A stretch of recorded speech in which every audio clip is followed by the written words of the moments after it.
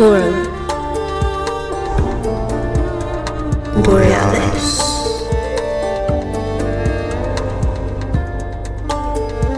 Paradigm Expansion.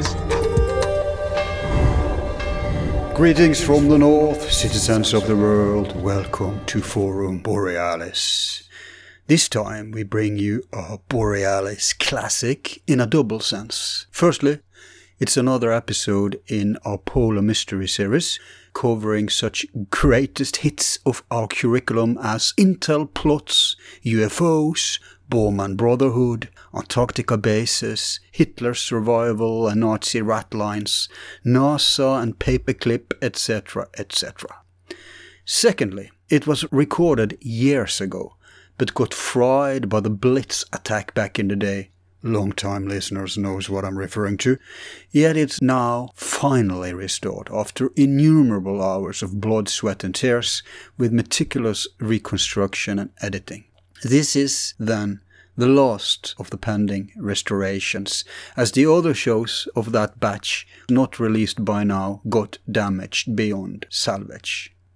Some wonder why we don't just re-record them. But that's not an option, since all such attempts just becomes a tired rehash, seeing as it's impossible to replicate the magic of a virgin experience. Instead, we devote hundreds of hours to fix what we've got, and hopefully you'll find it's worth it. Some of the points raised in this show has been revisited in other shows recorded after this, although if I recall correctly, this was the first where these topics were raised. Now, the poles has many mysteries, and last time we dwelled on some concerning the Arctic. Now we journey 180 degrees down to its antipode, that is Hyper-Austria, to examine a disturbing story I've mentioned elsewhere, plus zoom in on the Nazi and World War II aspects of the Antarctica phenomenon. So our show has to be called the South Pole Scheme. And the returning guest I'm conversing with is Harry Cooper, president of Shark Hunters and adept on World War II history. He has a background as a special weapons expert in the US Air Force, which he joined right after college. Later, he moved on to become a businessman and worked for many years as a regional vice president of a large corporation. At the same time, he was also a professional race car driver for many years, achieving a number of national records, while also being columnist, technical editor and feature editor for various international magazines within that field, and eventually a TV newscaster on motorsports.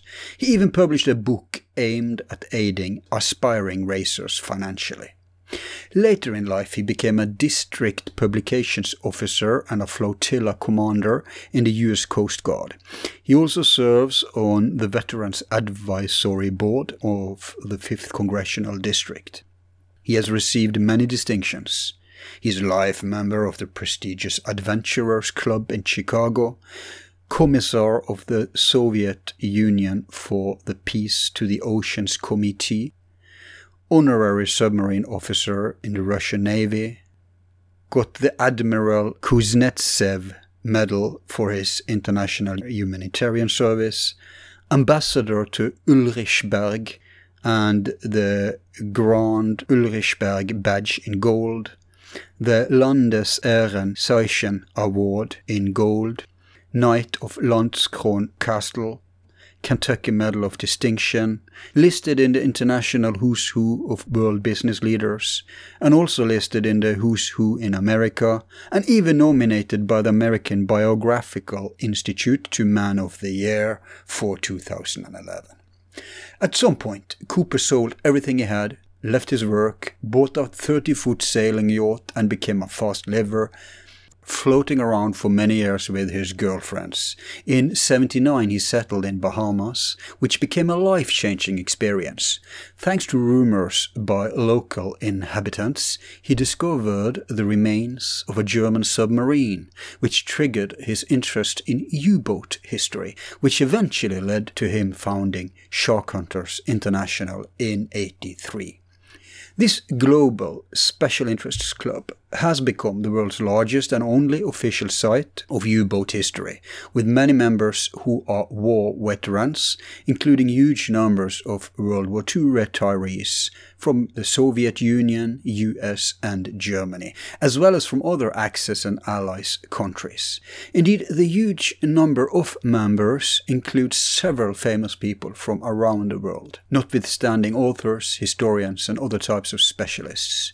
Shark Hunters publishes not only its own U-boat magazine, Shark Hunters, but also one called Eagle Hunters, covering the aeroplane aspect. Harry Cooper insists on the organization having altruistic basis, hoping to heal Second World War wounds by bringing together veterans from both sides of the Atlantic into a neutral space dedicated to honoring heroism of both sides under the motto, "Yesterday's enemies are today's friends." Now, Shark Hunters has received criticism for not just accepting Germans but also former Nazis and SS members. Yet no criticism for accepting former Soviet Stalinists. But when the intention is to bring together old enemies as well as access rare sources of history, this is unavoidable.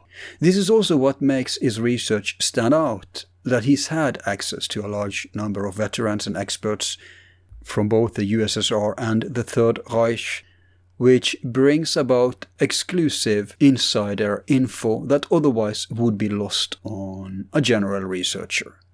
Albeit not a formal academic, his research is consequently primary and his approach scholarly with detailed documentation and clear distinction between verified facts and expert guess speculation.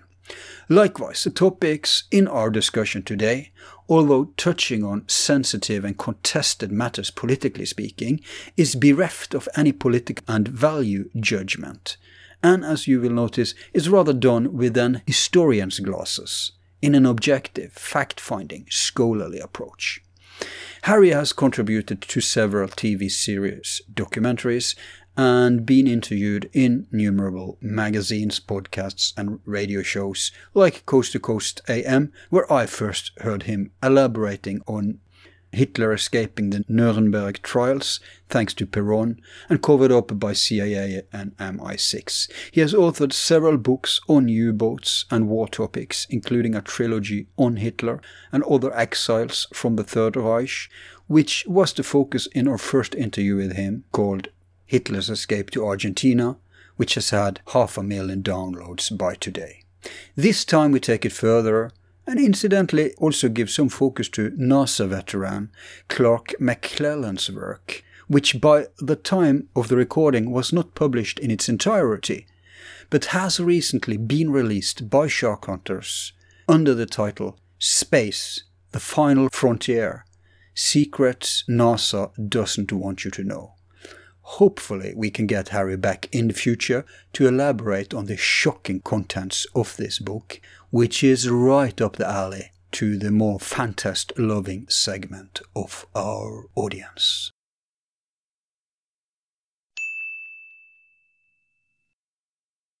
Welcome back to Forum Borealis, Harry.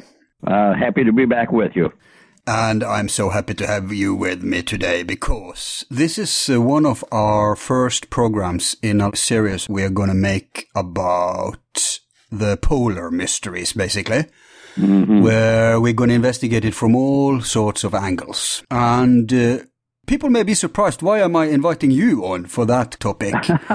Right. But that's just because they're not updated on certain interesting developments that I'll ask you about later.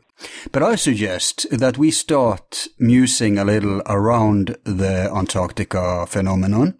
Very well. And by the way, you're such a military and a history expert, so I have a question for you. Okay. Let's see if you can handle this one. What was the first country that the Germans annexated? The first one, I suspect, would be Poland. I'm disappointed. Oh. It was actually Norway. Oh, was it? Yes. No, Norway was April 1940. That's true. Well, they invaded Poland on September the 1st, 1939. That's true, but I see your Poland, and I race you with Queen Maud's Land. Okay. Get it? Okay. Yeah. Well, that makes it 1938. Exactly. I said it was a trick question before we went on. Okay. Yes, and that was when they were putting out the spears for Neuschwabenland. Yep. What was that about? They were carpet bombing New Schwabenland, or, excuse me, Queen Maud's Land with one or the other flags. That began in 1938 on the island of Trindade, not to be confused with Trinidad. This is a Brazilian possession, about 600, 700, 800 kilometers east of Rio de Janeiro, and it's a small island, 2.5 miles long by 1.5 miles wide, laying northwest to southeast, and it goes up to about 3,000 feet. And the Brazilian Navy always kept a small contingent on the island, and their whole duty was to raise the flag in the morning to show Brazil owned 200 miles of fishing around that island, and bring the flag down at night. Well, in 1938, Brazil pulled their people off the island, and 1 week later, the task force, the scientific group it was not a military flotilla, it was a small flotilla of scientific ships headed by the... Yeah, because it was before the war, so... Yes, 1938. It was, the flagship was the catapult ship Schwabenland, and other support ships. They built, and I know what I'm talking about because I was there a few years ago. You can only go there with the approval and the assistance of the Brazil Navy. They were so super to me. They put me up in the bachelor officers' quarters. They drove me around in a staff car, and then they took me out to the island on board one of their ships. Right. Put me up out there. They were just so super. The Brazil Navy, and boy, they've got a Navy. But the Germans immediately built 2 radio towers, 80 meters high, and I've got pictures on my website of the remains of one of the little radio shacks. So they made this into some sort of U-boat base. They were obviously planning to send down... No, I don't think it was a U-boat base. It was, at this time, 1938, 39, they built buildings and had scientific research there. Then they went down to the South Pole region, to Antarctica, and they would fly the Dornier whales. I think that was a DO-17. I'm not sure though. They would fly them along the border of Neuschwabenland and dropping their spears, which was a stainless steel shaft about 5.5 feet high, with a swastika stamped into the top of it. They would drop one every kilometer, and every 10 kilometers they would drop a 2-meter-high spear with a metal swastika flag on it. Well, then in 1941, the Germans just left. The Brazilians came back. There's a little marker there, which you'll see on my website, sharkhunters.com, and then you go to previous tours and go to Brazil. And then in 1945, July, 2 months after the war ended, Brazil pulled their navy again off the island, and Germans came to the island and were there for at least 2 years to provide fresh water, because there's creeks and streams all over there, and also food, because they had herds of goats and pigs, and also wild turtles. So this means that it was coordinated, obviously. It would have to be. It just didn't happen. Brazil did not get invaded. They pulled their people voluntarily. And so all the ships on what the Allies called the Rat Line, coming down from ports like Vigo, Spain, or Villa Garcia, or out of ports in Italy on Costa Cruise lines, they would be stopping there. Yeah, that makes sense. That makes all the sense in the world, that they wanted to have that as a part of that line. But was the first expedition to Antarctica in 38? Well, it's the first one I know about. If there was a previous one, I'm going to learn about it right now, aren't I? Yeah, no. It's not a trick question this time. I'm just wondering, because I know they had several expeditions down to Antarctica, the Germans did. Right. And they had U-boats down there as well. We've got photos of U-boats off Antarctica. We don't know which boat they were, what they were doing down there. It was just a place to hunt shipping. Not very lucrative like in the North Atlantic, but still, every ship they sank hurt the Allies.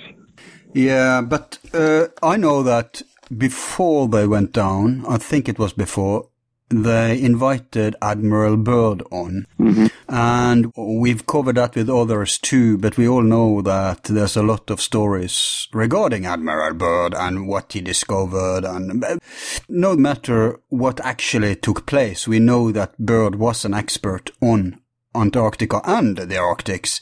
So, right. But do you know why they would interview him about this?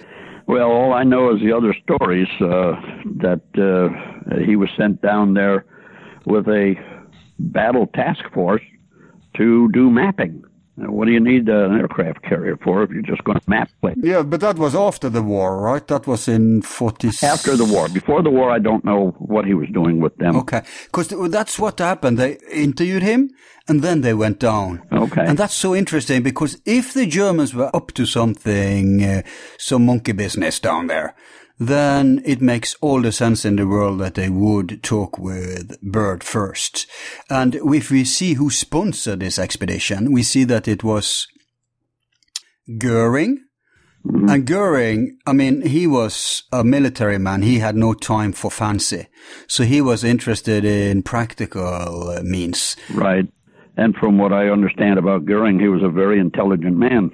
Yeah, so he wouldn't just do this for some fancy but the other sponsor of this expedition was, I don't recall properly now, but it was either Hess or Himmler. And what they have in common is that they were into fancy stuff. They were into stuff like Hollow Earth, Atlantis, UFOs, you name it. Right. And that makes it such a weird venture, because here you have the leader of the Luftwaffe, Goering, which have military and aircraft interests. And then you have one of these more flight from reason guys who were into, you know, UFO stuff like that. Right. So those two sponsoring an expedition down there smacks of something practical, but also something exotic. You see what I mean? It's like a math equation. Yeah, I'm following. And the two offset one another, or the two complemented each other's interests. Exactly. So there has to be something in between there. And you know as well as me all the rumors about. In fact, I'd ask you, what rumors are there regarding Germans and Antarctica? I don't know if you have enough time to hear all the rumors. We can take the short version. We had an interesting possibility to get to the truth of the matter, but everybody had a bad memory. One of our guys, I can't remember I think his name was H. Keith Thompson. He was adjutant to Byrd. Wow. During this time. And this was years ago when he joined Shark Hunters, and I didn't know anything about Antarctica at the time, and he passed away. Then we find out that one of the guys who lives close to me now, he just retired and moved to about 15 miles away from me. He was on board the submarine that was attached to the fleet, the USS Senate. Hang on, so the first guy, he was a part of Byrd's expedition? Yes, he was Byrd's adjutant. Right. And the second guy? He was on the submarine that was part of the fleet. The submarine USS Senate. Byrd's fleet? Yeah, he was part of Byrd's group. Ah, right. But he was a petty officer on board that submarine, and he doesn't know anything about it. And he may be telling the truth. The petty officer on board a submarine only knows what job he's supposed to do, and that's it. Then the other one, who was a good, strong, solid member, Captain Max Duncan, just told me about 6 months ago he was the executive officer on that submarine. Wow. With Byrd. So I asked him what was going on, and his first reply was he didn't really remember anything about it except they ran into some ice and banged up a propeller. He don't remember anything else. And I said, "Come on, Captain Max, it's 70 years ago. Don't give me that crap. Nobody cares anymore. Tell me." Well, then he was starting to remember things, and then unfortunately old age caught him, and he passed away about 3 months ago. Wow. Yeah. You sure it was a natural death? Oh, I imagine it was. The man was well into his late 80s, early 90s. Yeah, but that makes it very easy to finish him off, if you really want to be conspiratorial here. I understand. And because if he was not supposed to talk, because there's something big going on down there today. And if that's connected to what they were starting to scratch the surface of back then, and he's starting to talk with someone like you, your mouth is big enough to get the word out, then... Yeah, it happens, I know. It's, what was it? In the latest issue of our magazine, we ran a 3-page spread on a fellow named Charles Hyam, who was a very, very famous and very accurate researcher. Right. He did the life history of Errol Flynn and all sorts of people. This was years ago. He was telling me he finally gotten everything he needed out of the British archives to prove that Hess was on a peace mission from Hitler and not a madman, and also prove that the SAS assassinated him, Hess. And he called me one day. He was all excited. He had the book done, the manuscript done, and he had it all bundled up, and he was going to send it off to his publisher the next day. Well, damn if he didn't wake up dead the next morning, and all his papers disappeared. Very convenient, huh? Yeah, I know. No, they are very active today. But did this chap who passed away, who was officer on the U-boat, did he get to say anything interesting? That was Captain Max. No, he just said that he was starting to remember. And that's as much as I got. Right. He was on an American submarine. You wouldn't happen to have any German members of those expeditions in your network? No, I'm afraid most of the veterans of all sides have gone. I mean, 75 years ago, the war ended. Yeah. And there's only 2 U-boat skippers still alive. One, Rudolf Ardent, was not that active, and it was at the end of the war. He was 21 years old at the end of 1944. But the other one is Captain Hartigan, who sank the first ship in American waters, Knight's Cross with Oakley. He just celebrated last month. He just celebrated his 104th birthday. Wow. And he's still in good shape, thank God. So he's clear in his mind and everything? Right, but he had nothing to do with the South Pole. He had 2 very successful patrols against the United States, and that was it. Then they promoted him upstairs. Right. Well, we know also that the German expeditions, I mean, they wouldn't send several expeditions if it wasn't anything valuable, anything of interest down there. And we know they did follow up with other expeditions. And then, of course, after the war, there's a lot of rumors about these things. Yeah. We know about this guy up in Canada. I forgot his name, but I think he was actually, talk about free speech, I think he was sentenced and forbidden to publish anymore. But he published a lot of books about, Nazi UFOs, bases down there and stuff like that. Yeah. You probably heard about these things. Right. I don't recall the name, though, but Canada has, they don't really have quite such free speech as we're used to here. It's going on even today. There's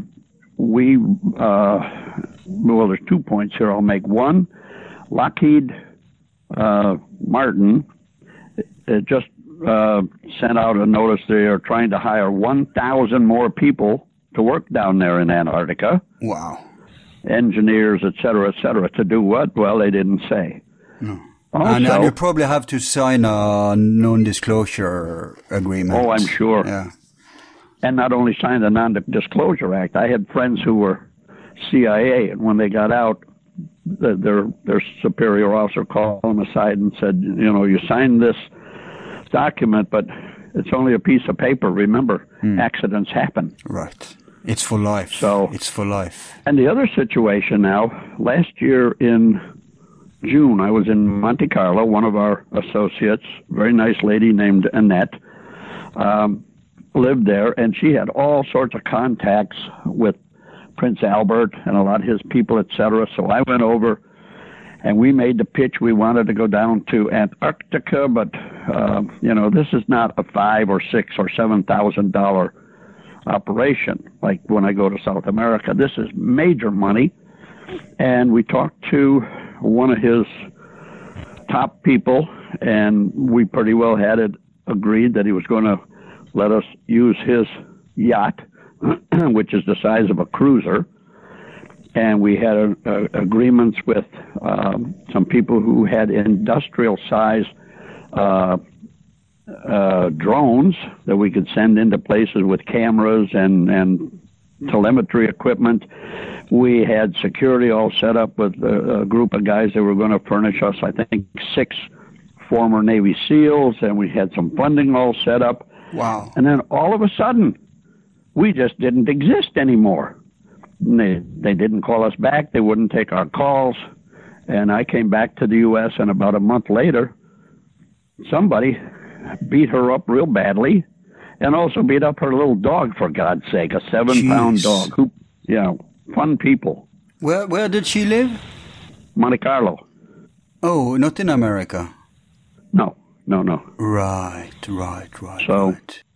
I guess we're not supposed to go to South America. Yeah. That is not, like I say, when I have an expedition to South America, $5,000, $6,000, $7,000 will take care of 2 weeks, and I learn an awful lot because we have the network established. But to Antarctica, $250,000 doesn't scratch the surface. You're looking $500,000 or more.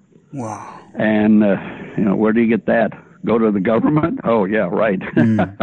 So the thing is that you were on your way to mount an expedition to Antarctica. Yep. And then this incident happened and stopped everything. Stopped the flow of sponsors, stopped the people who were supposed to go and everything. It just evaporated. Everything stopped. It's like we don't exist.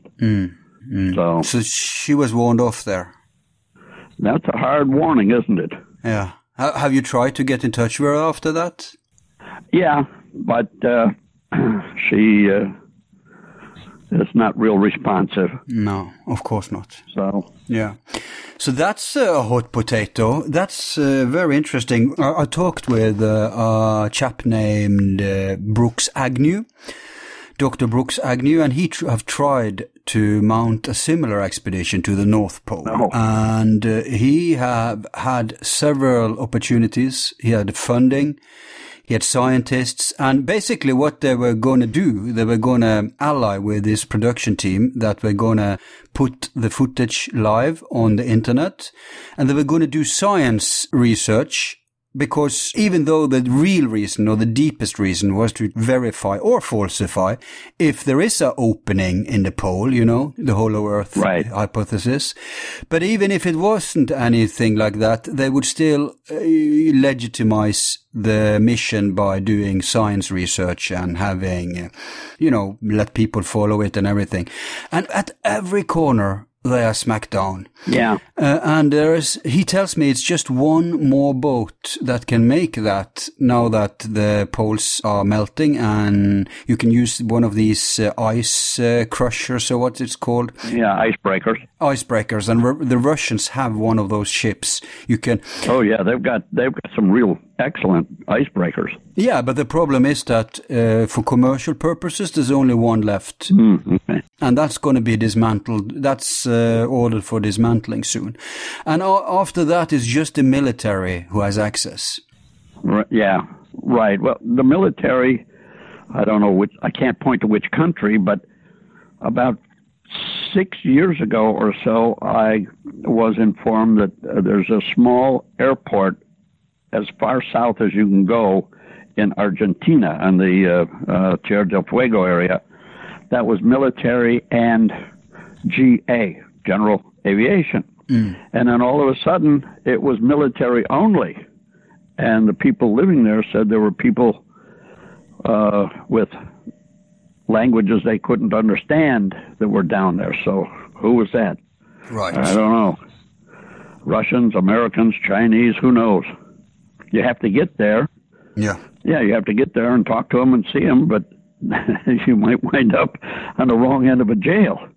Someone with influence, for sure. Exactly. But there is a lot of monkey business. I'll not recap the whole history because then we will sit here for weeks. But yeah. I'll say one quick thing, and that is that the Allies bombed with nuclear weapons Antarctica in, I think it was in the 50s. And the interesting thing is that according to the signature of the nuclear explosion that happened, it would either have to be in the atmosphere or underground.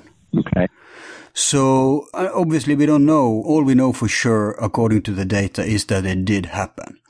And it's so interesting because if it was in the atmosphere, that dovetails with UFO rumors, right? The anti-gravity spacecraft base thing. Mm-hmm. But if it was underground, that dovetails with the hollow Earth.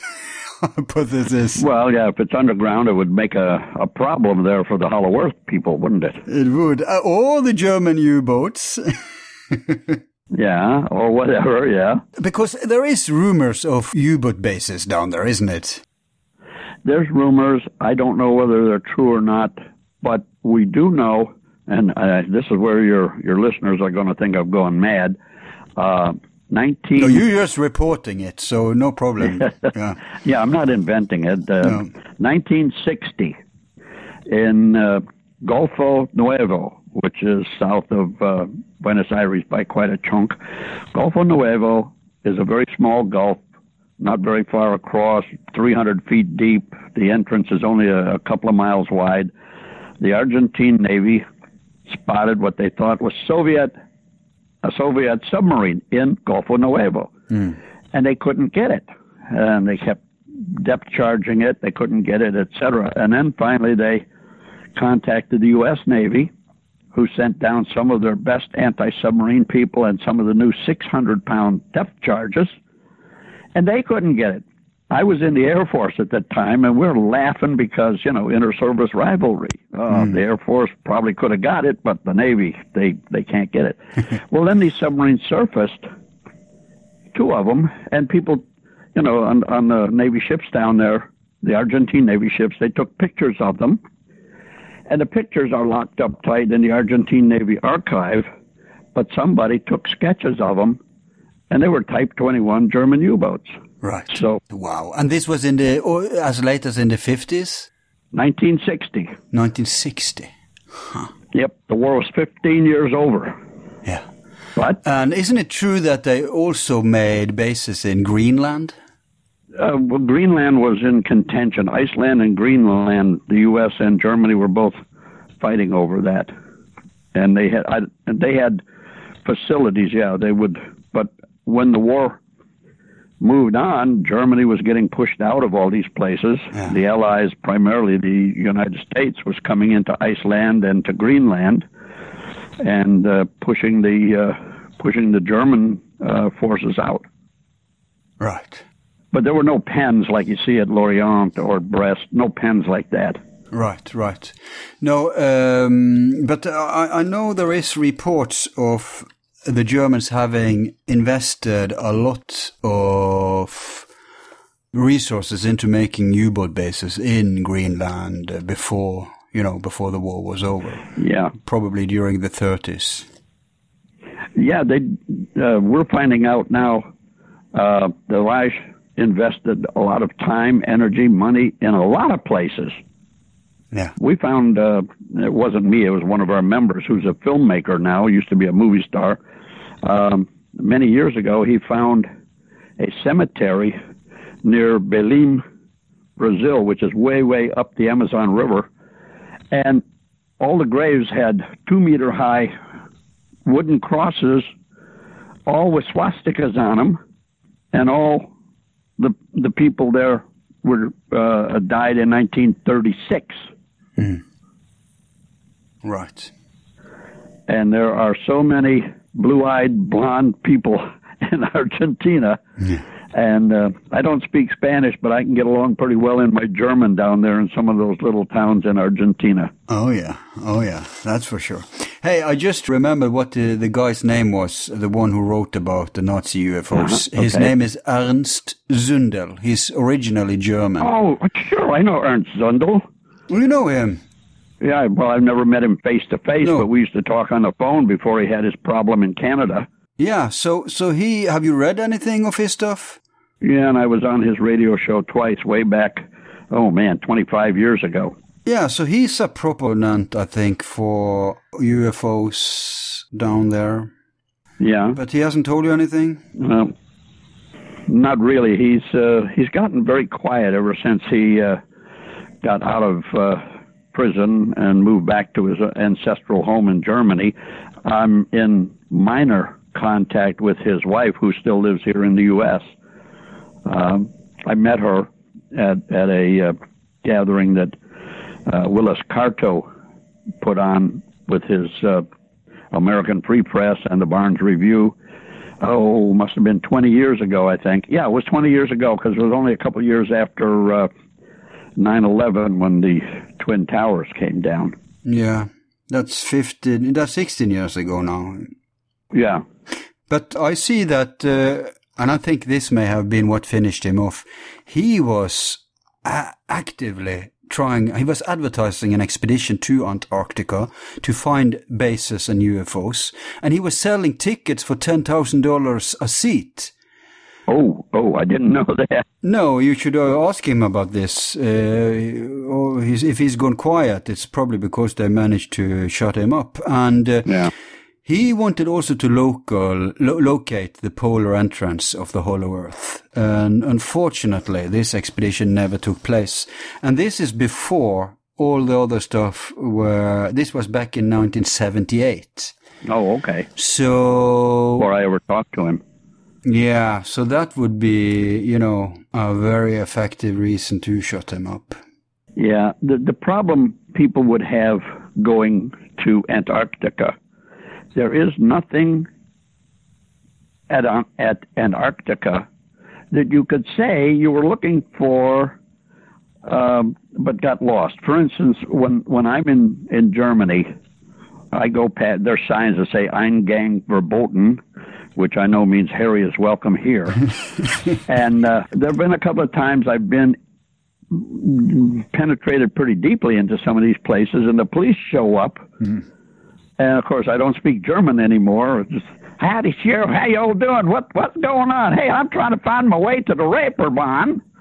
And they tell me, you stupid American, get the hell out of here. You play the stupid tourist card. Yeah. Yeah, or whatever's local, I'm looking for the Vogelhaus.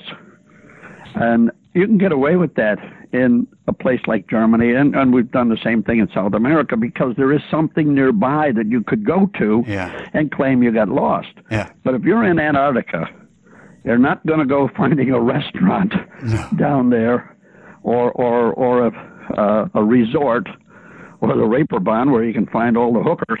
You can't say, I got lost looking for this place. If you're there to spy. Yeah. Yeah, and, I can substantiate that because, first of all, Dr. Brooks, the one who wanted to have the North Pole expedition, he told me that... Would that be Jeffrey Brooks? No, Brooks Agnews. Oh, okay. Yeah. Okay, sorry. He told me that I thought the Arctic was impossible, but I know the Antarctic is impossible. Without affiliation, there is zero chance of ever getting on the continent. Yeah, and it's 6 times the size of the United States. Where do you start? Yeah. And you have to... I know many good spots to start. I mean... Yeah, but you not only have to have your expedition, you have to have the support people. You have to have refueling. You have to have food replenishment. It's made to be impossible. Yeah, but you're talking about like a real, safe, big thing expedition. I'll tell you an anecdote from real life, because Norwegians, that we are very fond of going to the poles for whatever reason. Roald Amundsen did that. Yeah, and Fridtjof Nansen and all these people. So it's like a tradition for us. It's in our culture, right? Okay. And I mean, that's why one thing is owning land in the Arctic, but we even own land in the Antarctic. You're on the opposite side of where we're living. That's because we sent down all these people, the whalers. I remember that. Right? And the adventurers. So, but I'll tell you something very interesting. I have two stories. I will only tell one of them. The other one I can't go public with. All right. But I know there is a guy who, and it's all in the Norwegian media, so there's no secret. His name is Jarle Andøy. And he's like this crazy skipper guy. He's, like extreme sport, right? So he's been on several expeditions with his little boat down there. And one of them, a few years ago, and I know one of the guys who was on the boat, they were in anchoring in a harbor, and half the team went on ski to, I don't know what they were going to do, but there were 3 of them left, and 3 of them remained in the boat. Okay. And then there was allegedly bad weather, and so they had to, I think that's why they anchored, actually, because of the bad weather. These are pros, they've been there many times, and they were very worried for those who went out to feed, because if it's bad weather, you're safer on the boat than you would be on the shore. Yeah, of course. But they went, and when they came back, the boat was gone. Oops. Yep. And they managed to get in touch, and they were salvaged. But I can't tell you everything publicly that this guy told me. But even in the press, there was a lot of speculation because there was monkey business. This boat, something had happened to it. Yeah. And this guy is, the stuff he told me is mind-blowing. But let me tell you this. Something bombed it. Yeah, it would sound like it's more than just heavy weather. Yep. This weather, there's no return from this weather. And not only that, but like the other expedition I cannot tell you about, that is earlier, and actually a woman who had that expedition. The same thing happened to these guys. They were sued, and this time they wanted to take them down because they didn't have the proper authority to go there. Yeah. And once they get you into their custody, your life is in their hands. Yeah. And what happened is, so they got the bill for the rescue, and also they said, no, you didn't get the authority, the admission, basically, the approval of the Norwegian Polar something. I don't know what it's called. I forgot. And they say, yeah, but we got it, but you wouldn't give it to us. So we got it from the Argentinians. Yeah, but you got it from the wrong authority in Argentina and stuff like that. You see what I mean? It's a bureaucratic nightmare. So they are pursuing and harassing these poor survivors of this tragedy. Yep. What does that tell you? It tells me that they want these people to know they shouldn't have been there and they should not go back. Yeah. And maybe also not tell. So I imagine there was probably some heavy fines involved because they didn't. Yep. They didn't get the proper permit. I think so far it's. I think they owe now 70,000 Norwegian kroner. I'm not sure how much that is in dollar. That's probably. I don't know either, but it sounds like a whole lot of money. Yeah, it's at least $7,000, and it's just growing. Yeah. But the thing is, they needed approval. What about you when you were trying to mount this expedition? Did you get around to get some kind of approval, or don't Americans need approval to go down there? Well, I'm sure we need all the approvals we can get, but we were trying to get the foundation laid first, the ship, the money, the security people and all that. And we were going to then try to get approvals, and you know, some of it comes from Russia, because Russia has a large contingency there also. Yeah, if you can get the Russians' approval, you're good to go. But you need one of these gatekeepers' approvals. Я вас почетный русский подводник. I'm an honorary Russian submarine sailor. So you have connections there. So they would have given you maybe. Yeah, Vladimir Chernyavin, the last supreme commander of the Soviet fleet, is a member of Shark Hunters. He was on my board. Yeah, those are the guys you should have. If they were younger, you would have all the people you would need. Yeah, right. If they were younger, well, that's the best thing about getting older. You're not dead. Sure, that's the best thing. Yeah. I mean, imagine if you would get to mount such an expedition. Imagine even if you would get to go, there's so many interesting sites, because I heard you were on this radio show with this guy Rense, whatever he's called. Yep. Yeah, Jeff Rense. Yes, and you were going through a lot of pictures there with him. Oh, right. That's the new facilities down there. I think you're referring to that. No, these are old pictures. Okay. Allegedly, they are from the German expeditions down there. Okay. So, do you know where these pictures come from? We'll put them out on the video to this conversation when it's out on YouTube, so people can see them for themselves. Okay, I don't know which one. But they look very old and obscure. Right. We have. I can't speak to which photo is which place, but or where we got which one. But we do have one member in Germany who is an incredible researcher, extremely knowledgeable, and that person sends us a lot of photos that you can't find anywhere else. Right. And this person, I won't say he or she, this person is with a research group of people who are interested in the U-boat history and also the history of the spooks, spies, and also Antarctica. Yeah, because this goes far beyond ordinary history. We see in the pictures people in huge caves of ice. Oh, yes. We see. So he's the guy who retrieved these pictures, then. You're saying he. Yeah, well, that person. That person. Yeah. Right. We'll call that person Pizarro. That's his name with us. Her name. Yeah. Anyhow, Pizarro has the thumb in all sorts of archives that nobody ever heard of. When the Soviet Union dissolved, evaporated, they left many small archives behind. They just walked away from them.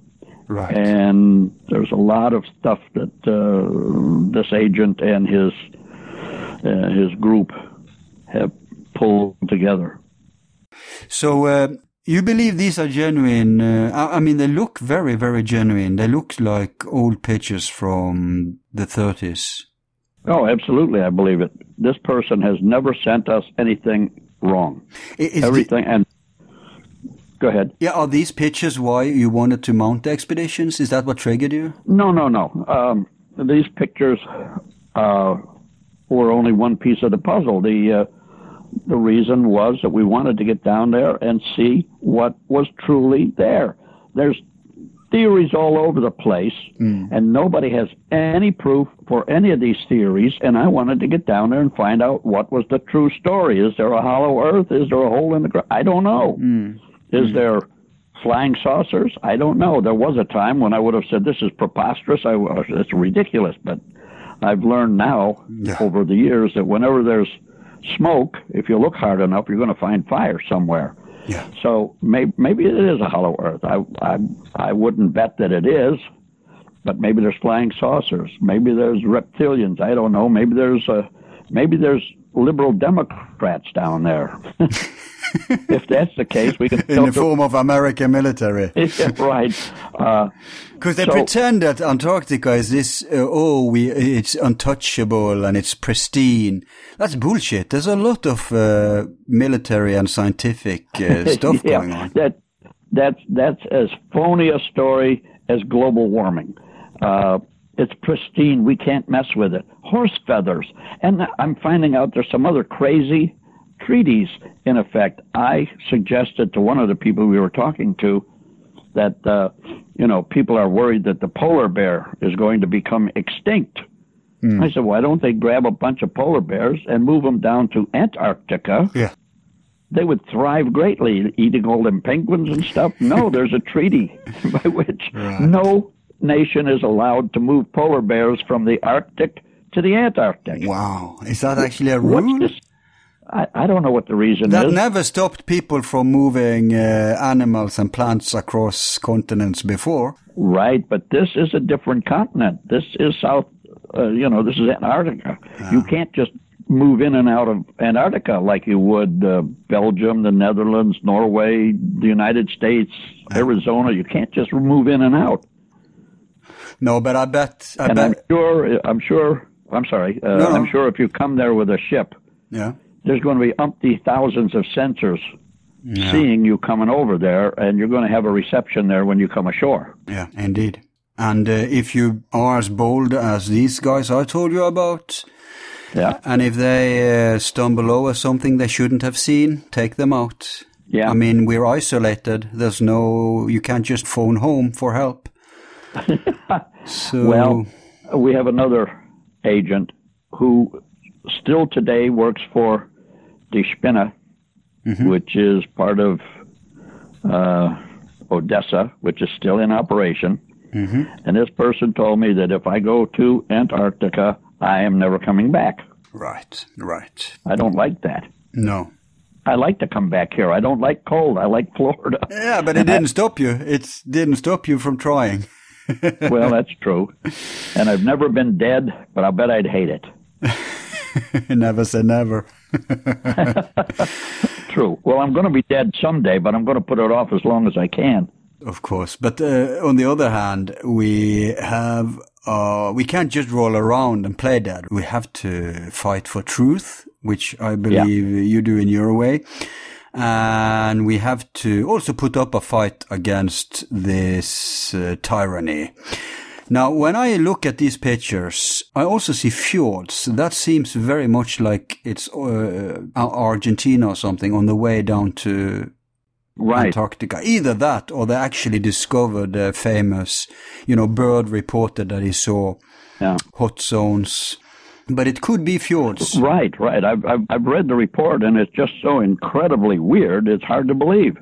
Yeah, but there's two reports. There's one that's, more plausible, which is just that, I was flying over the poles and I suddenly saw green, lush lands and hot springs. And then there's the other stuff that's very weird, and that's the Hollow Earth, the alleged diaries. Yeah. One of the people we were speaking with before everything fell apart is a scientist who goes there every year, and he told us, yes, there are warm lakes down there, and our guy Pizarro gave us information on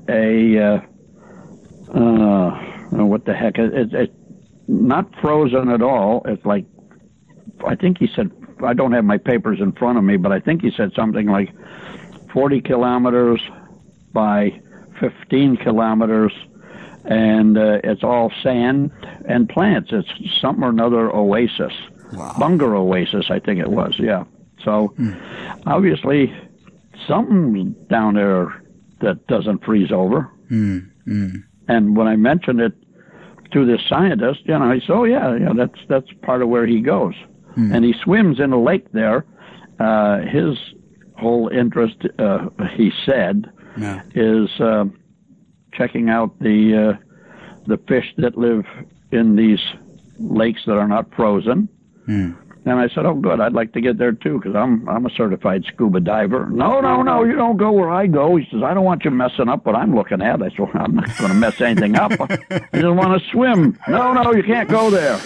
Okay, whatever you say, pal. I was hardcore. I was going to go there anyhow if we got down there. I didn't care what he said. I was going there, but that's all kind of a moot point now because we ain't going. No, you ain't going. Well, he obviously has ways to go there, but that would be through official channels, right? Yes, he is with some institute. I forget the name of it now, but it's a California-based institute that is trying to prove that there's life on other planets, which is an admirable thing. And God forbid, don't go swim in his lake down there. No. But these pictures are fantastic. We see openings, weird openings and holes. We see gigantic caves. Yeah, and another one that we didn't even post appears to have a steel cover. Now, you have no way to get the idea of dimensions there. Was it 2 feet across, or is it 2 miles across, or something in between? We have no way to tell how wide the opening is. Is there any reason you won't post these pictures? We'll post them if you send them to us. Okay, if I find them. No, there was no secret reason, but I guess I just was posting so many pictures with rents, I just ran out of places to post. Yeah. No, we'll talk after and we'll see. Very well. And I see here there's also some new pictures, modern pictures that's I think are from Google Earth. Okay. And it does indeed seem like those are good quality. And there is, I guess they were overlooking to censor this, because if you look at Google Earth and any picture actually that's released of the poles, you'll never ever find a clear picture of the pole itself. There's always either just this bullshit whitening or it's blacked out. Yeah. Or it's fog, exactly. They always release satellite picture with fog. And there's actually a law that Brooks Agnew told me about that they implemented some years ago, that now it's illegal to show, because some pictures were slipping out in the 70s and the 80s when the satellites got better. And those pictures shows a weird huge hole, not like these holes. These look more like cave holes, but like the middle of the continents are, there's just a huge, it's so huge actually that if you were sailing, you wouldn't know you were sailing into it. You see what I mean? You couldn't see the horizon. Yeah. And if that's the case, then no wonder they implemented a law not to publish pristine and fresh pictures right off the satellite. No wonder they have to go through the censorship. Somebody, I forget who it was, but somebody once said, when you want to find out the truth, see what they pass laws that you can't do. Exactly. But people are looking all the time. They're looking at Google Mars, they're looking at Google Moon, and fortunately we have eyes on Google Earth. And that's how they found these two pictures, that there's some kind of construction around the hole. And it looks metallic. Okay. And it looks huge. It's no way to say the dimensions, but it's huge. It's in the mountainside. Yeah, you have nothing for perspective. Yeah. And then there's the weird pyramids pictures. The weird mountains in Antarctica looking like pyramids. Gigantic. You seen them? Oh, yeah. There's one peak down there, a very, very pointed, sharp peak named Holy Lance Peak. Right. Is that because it's so pointy and sharp, or is that because that's where the Spear of Longinus was kept? Oh, tell us about that. Well, the Spear of Longinus. I know what the spear is. It's supposedly the spear that Jesus was penetrated with by the Roman soldier. Right, the one that the centurion used to terminate Jesus' suffering. Well, the original one, I believe, was in Austria, along with what else was there? The spear. But anyhow, which not a whole big long spear because the wood is long gone, but the head of the spear. And when they had the Anschluss, the connection between Austria and Germany, allegedly Hitler took the spear and a couple other. Wasn't it Himmler who grabbed it? Well, yeah, but it went to Hitler, though, didn't it? Well, it's under his control, let's put it that way. Yeah. And then when things got a little unpleasant and it was obvious Germany was going to be on the wrong side of the war, losing, it was sent down to Antarctica, allegedly. Wow. And now, allegedly, it's back in Vienna. Wow. So I have to keep saying allegedly because I haven't Of course. proved any of this stuff for myself. No, But- because there was I know it went missing after the war, and I think even the replica went missing or something. There's a long story Right. about this, but the thing about Antarctica I haven't heard about, so they try to hide it down in the base there, maybe. Yeah, could make sense. supposedly. Yeah, would make sense. Because if And- these and- pictures are real, it's obvious that, and if there are warm spots down there, Right? what would stop them from building bases? No, nothing. Exactly. Nothing would stop them. And if they built the bases and then Germany lost the war, who gets the bases? The winners. Yeah. Yeah. Because, that old story, to the victor belongs the spoils, which is a polite way of saying, you lose and we're going to steal everything that's not nailed down, and you can't do anything to stop us. It's been that way since the first war that ever happened. If you lose everything. Yeah, but that's granted that the Allied even knew about the bases or the location of the bases. Now, let's just have this as a hypothesis. Let's say that they did build bases there, and let's say that they sent some of their manpower down there after the war. Okay. Like you said, there's been U-boats popping up in the area many, many years after the war. Right. Now, then we have this mystical expedition in 47 where Byrd had to return with his tail between his legs, right? Yeah, right. That's true. They went into a brick wall there for some reason. Yeah, they were not welcomed like, Johnny come marching home. No, that's for sure. And then we have even the nuclear weapons in the 50s, right? Yeah. So, obviously, if this hypothesis has any merit, and it's speculation, of course, but then it seems that the Allied had to fight to attain it. Okay. And the only reason, and this is pure logic, the only reason they would have to fight to attain it is that the Germans had some upper hand. Yeah. That would certainly not be a handful of U-boats. It will certainly not be a few hundred men. They had to have some exotic weapon. That's the only way Right. the Allied couldn't take over the place. That's the only way they would even nuke it. You see? Yeah, it would appear right. Yeah, so that's my hypothesis then, that if the Allied had finally grabbed it, they did it through a fight. Yeah, if they could get away with it, but apparently they got themselves chased on down the road. Yeah, but that was all the way back in 47. If we look today, Right. It seems that either they must have made a deal or they must have taken over. Or maybe even more exotic, the Germans somehow have left. And then we see, there's a lot of stuff today about Antarctica. We have all these people who went down there. Buzz Aldrin, they're sending an astronaut down there. Yeah. What's that about? Yeah. You got to wonder what's going on with the country. Exactly. And when it's so isolated and there's no way to get info out, anything could be going on. I mean, they could do anything down there and we wouldn't know, except sporadic missions like the boat I told you about.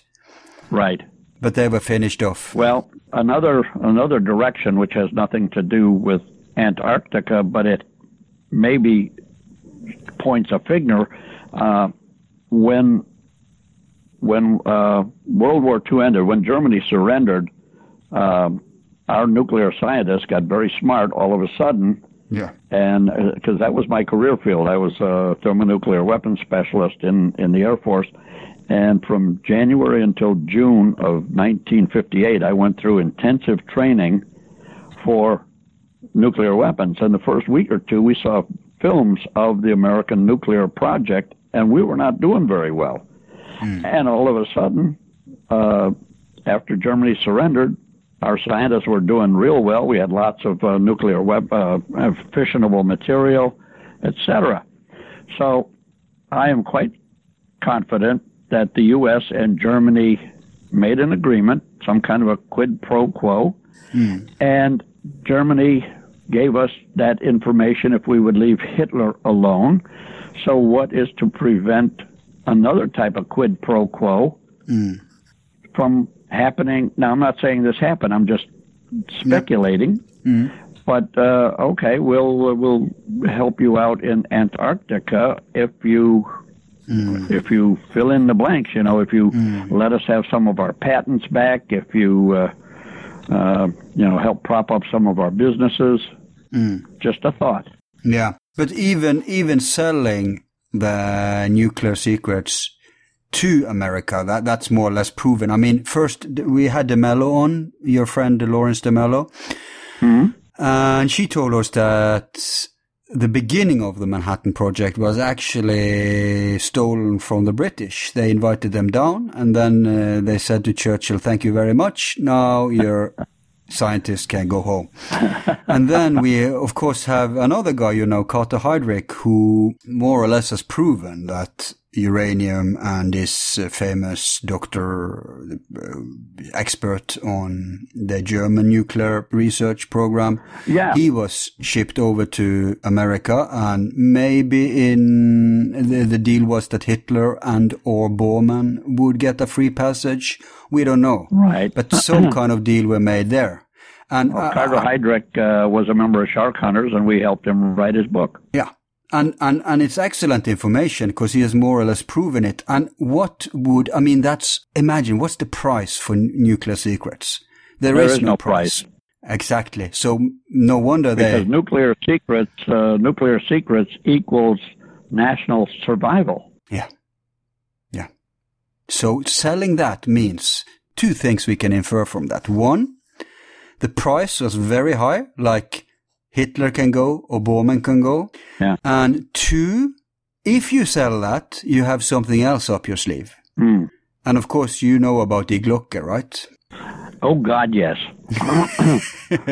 Oh, God, yes. And we're trying to nail that down, too. And this fellow that lives near us, Clark McClellan, he was involved in that with the Kecksburg egg. And I also talked with Witkowski. As a matter of fact, last year when I was after I left Monte Carlo, I stopped into Warsaw and I spent an afternoon talking with Igor Witkowski, and he is I think recognized as the leading expert on Die Glocke. For sure. But I don't know if he was trying not to tell me anything or if he just didn't know the answers to my questions, but we spent a very nice 2-3 hours, and I came away wondering, what did I learn here? He speaks good enough English to communicate stuff? Oh, yes. Okay, interesting. He doesn't speak English quite as fluently as you do, but still plenty good. Way better than my German, and of course I speak no Polish at all. No, maybe we should try to get him on. But but Die Glocke, obviously, it was a project, and we have also this other project of a flying disc or anti-gravity disc. Anti-grav, yeah. Yeah, what was his name? This autodidact that digged up. Hang on, I'll Google it. I'm at a loss. Yeah, well, you know who it is. I'll probably recognize the name. Yeah, I'll find it here. His name is... And I know one of those discs... Yeah, Victor Schauberger. Okay. Yeah, I've heard the name. Yeah, he was this brilliant genius. He wasn't officially trained as a scientist, but he observed nature and he figured out nature's secrets. Yeah. So he made a couple of flying discs. Repulsin was one of them. Yeah. And we had this UFO expert on, and he told me, his name is Richard Dole, and he told me that he's actually touched one of these. They are in America. Oh, wow. Yeah, but they're very small. It's not, a man can't enter it. So it's more like, what you call it today, a drone. Okay. But this was back in the 40s and the 30s and the 40s, right? Yeah, but if you can build a small anything, then you can build the same thing big if you work at it. Exactly, and if you have the resources. That's the hard part. Yeah, and if you can be left alone, right? Yeah. So that's the thing. Yeah, unfortunately, if you're looking into the wrong place, you're not left alone. No, but I'm imagining a base down in Antarctica would mean you were left alone. You know, for a long time at least. Well, right, but as an explorer trying to find these bases, you're not going to be left alone. Not today. No. Not today. Correct. Not today. And you know as well as me that South America, especially Argentina, was overflowing with resources. We have Borman's billions. Oh yeah. We have the Odessa, the Spinne, we have the... And they are still active down corporations, there. right? The Thysens, all that stuff. Oh, yeah. And it's such a short way between Antarctica and Argentina. That well, would from be... the very southern tip, the Tierra del Fuego, it's only just a couple-hour flight, if that. Yeah. So if you send U-boats, and wasn't there U-boats around Argentina after the war? Oh God, yes. Yes, they didn't get. To our knowledge, they did not get all the way down to the very bottom of Tierra del Fuego, but the boat that brought Martin Bormann over, allegedly, with our friend Don Angel Alcazar de Velasco, put in at a place called Puerto Coig, which is way, way south. Looking on my map here, Puerto Coig, ways down there, almost down to Tierra del Fuego. Right. But they weren't operating down there because there was no shipping to attack. They operated more off of Brazil, from all along the Brazilian coast and down towards Uruguay and that area, but not so much further south because there was no shipping to attack, and they went there to attack shipping. Right. Most of them. But isn't there stories about U-boats who we couldn't account for where they were for a huge period of time? Yeah, there were a few of them, and then we were finding out that there are U-boats that didn't have numbers. One of our members, who's now passed on, was attached to a destroyer, a German destroyer at the end of the war. And his name was Karl Waldeck. And I've been in his home I don't know how many times. He and Annie were good friends. They're both passed on now, but when I was there, he was showing me all his uniforms and everything, and he was a petty officer. And he was telling me all about his time on the destroyer at the end of the war. And finally I said, Carl, who are you kidding? Germany didn't have any destroyers at the end of the war. Oh, okay. Then he admitted that he was on one of the black boats. And he said they made 3 trips after the war down to the central Atlantic, where they transferred passengers to tramp steamers. And he was very quick and he talked very quickly, but I don't remember who they were. Okay, Carl. Before you could ask, right. Exactly. And in Germany, they have a saying, meine Name ist Hase, ich lebe in der Wald und ich kenne nicht. My name is Rabbit, I live in the woods, and I don't know anything. Right. Yeah, disclaimer there. But obviously, they couldn't reach Antarctica with planes back then. It would have to be U-boats. And maybe... Well, exactly, yeah. Maybe some cruisers. And they had some boats, like the Type 9D2. It could travel 32,000 miles. And the Earth is only 22,000 miles around the equator, so it could go a long way. Is this a U-boat or a ship? U-boat. Right. Type 9D2. Right. It was like the combat ocean-going Type 9, except they put another 25-foot-long section in there for storing, to resupply other submarines, but then it got to where they couldn't be on the surface very long, and these were used for cargo runs.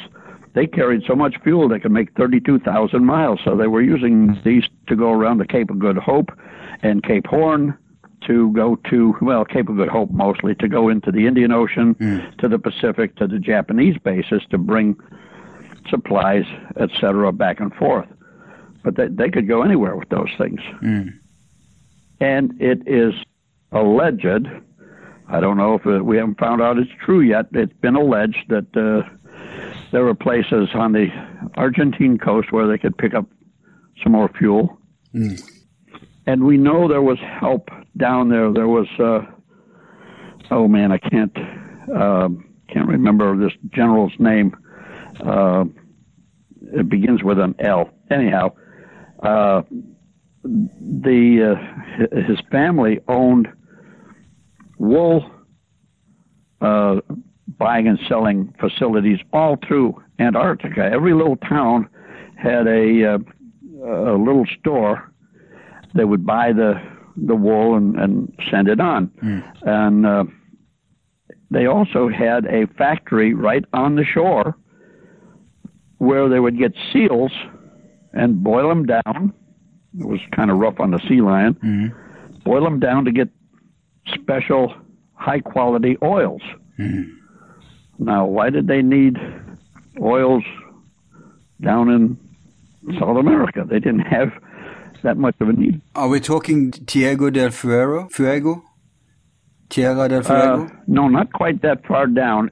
Down quite a few hundred miles south of Buenos Aires, but not down to Tierra del Fuego. Now it's going to bother the heck out of me. What was that general's name? Oh, well. And they had a big building in Buenos Aires, which was named for them. And I was there a year ago with my agent down there. He's my guide. And we wanted to go look through this building. And the lady in charge of the building says, no, you can't go through there. And then he told her I was a owner of a big corporation in the United States, and I wanted to rent out a building for a big party. Oh, okay, fine. So they took us all through the building. We went to a place where Eichmann used to work. They made toilet accessories. Oh, no, they wouldn't let us in. And then my friend Martin told him I was a chief engineer at a company back in the United States that made toilet accessories. Okay, come on in. And we went to a place called Luna Park, which is a big concert hall type place. And you must have seen the pictures of Madison Square Garden in the 30s with all the Nazi rallies. Well, they had the same thing in Luna Park. Down there, yeah. In the late 30s, yeah. They had huge, big Third Reich rallies, primarily the Arbeitsdienst, the workers' group. But the security didn't want to let us in until Martin told him I was a big-time Hollywood producer and I wanted to bring Justin Bieber down there. Oh, okay. Today, that's... And I don't speak Spanish, so I'm just standing there looking stupid. Yeah. That's probably an advantage in that context, so... Yeah. So, yeah, they were down there. In our second major book on Hitler's escape, which is called Hitler and the Secret Alliance, tells all about how Germany, primarily, also Italy, but primarily Germany, went into Argentina around 1906, 07, 08, and acquired huge tracts of land for cattle farming, sheep farming, etc., and also got involved in the banking and various corporations. And then when Bormann arrived with all his billions, allegedly he started about 750 more companies, many of which are in business today. Yeah. I've heard about that, 750. I know it's impossible, and I know there's many different figures, but what's your estimate of the economic resources on the Borman? No, I don't know the actual numbers, but there were, huge numbers of money, and that, in my opinion, is how all the guys from the Third Reich were able to live comfortably in Argentina, with the exception of Eichmann, and that's another whole story. But remember, in 1945, Juan Perón was a poor colonel with no money and no property, and in 1946, he was ultra wealthy. Yeah. Well, that was right after he and Bormann got together. Yeah. Yeah, now we know that. We know also that when he went into exile in Spain, he was a billionaire. Yeah. Even back then.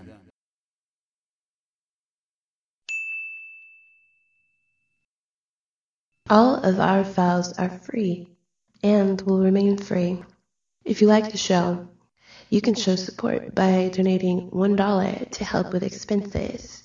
Just use the PayPal link on our website, YouTube channel, or Facebook page.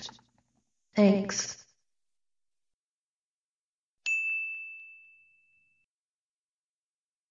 So, but let's apply logic here, Harry. We have, you just told us they have the technology to go there. They had U-boats that could go around the world, basically. Yeah.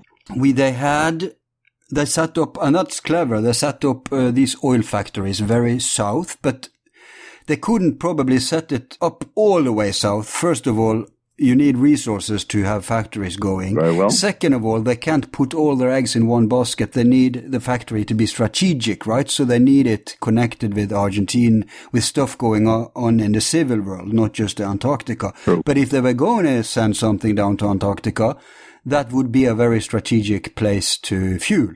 Yes, it would be close. So we have that, and we have, of course, the entire new Reich under Perón. So they have unlimited manpower, Right, and they have unlimited money, because all those billions and all those corporations, I'm telling you, they could finance several planets of exile Nazis with that. Right. So that's not just for living grand. And if you see how the rich guys did live, they lived like normal rich people. Not like, Bill Gates kind of, but like normal rich people back then. So they used their money for more than just luxury. Yes. So we have unlimited money, we have we have technology, we have manpower, we have resources. There's technically nothing that stops. I understand. And also, we also know they had already, back from the 30s, they already had expeditions looking for places to mount bases. Yes. So I don't see this as a big conspiracy. I see it as simple mathematics. Yeah, and to your point that they did not live extravagantly, you're pretty much right. When I was there 2 years ago, Martin was taking me. He knows where all these places are. The presidential home of Juan Perón was very nice. It was not a palace like you find in Rome or places like that, but it was a very nice, very upscale house.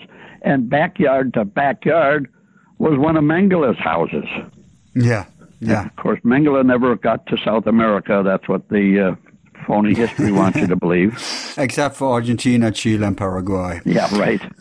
And Bormann was never there. He got killed on a tank on 30th of May or something, or 30th of April, supposedly. Yeah. But except that he went all over Argentina and produced a lot of children, new children. Yep. And there's one town up there, right by the Brazil border, where I'm told I'm going to go there pretty quickly. About 80 to 85% of the population are identical twins. Yeah. Smells like Barbie to me. Yeah. No, Mengele. Mengele, Smells like Mengele. Yeah. Must be something in the water. Yeah. But I'm going back on an expedition again in June, I hope. I was just down there and I got kicked out of Brazil. They wouldn't let me in. Wow. So I'm getting that fixed. But you mentioned Clark McCullen. Yeah. Are you aware that he's went public about strange stuff about the moon, because what people don't know, you just said he was a member, but people should know that he was one of the big shots in NASA for many, many, many years. Oh, yeah, 35 years with NASA.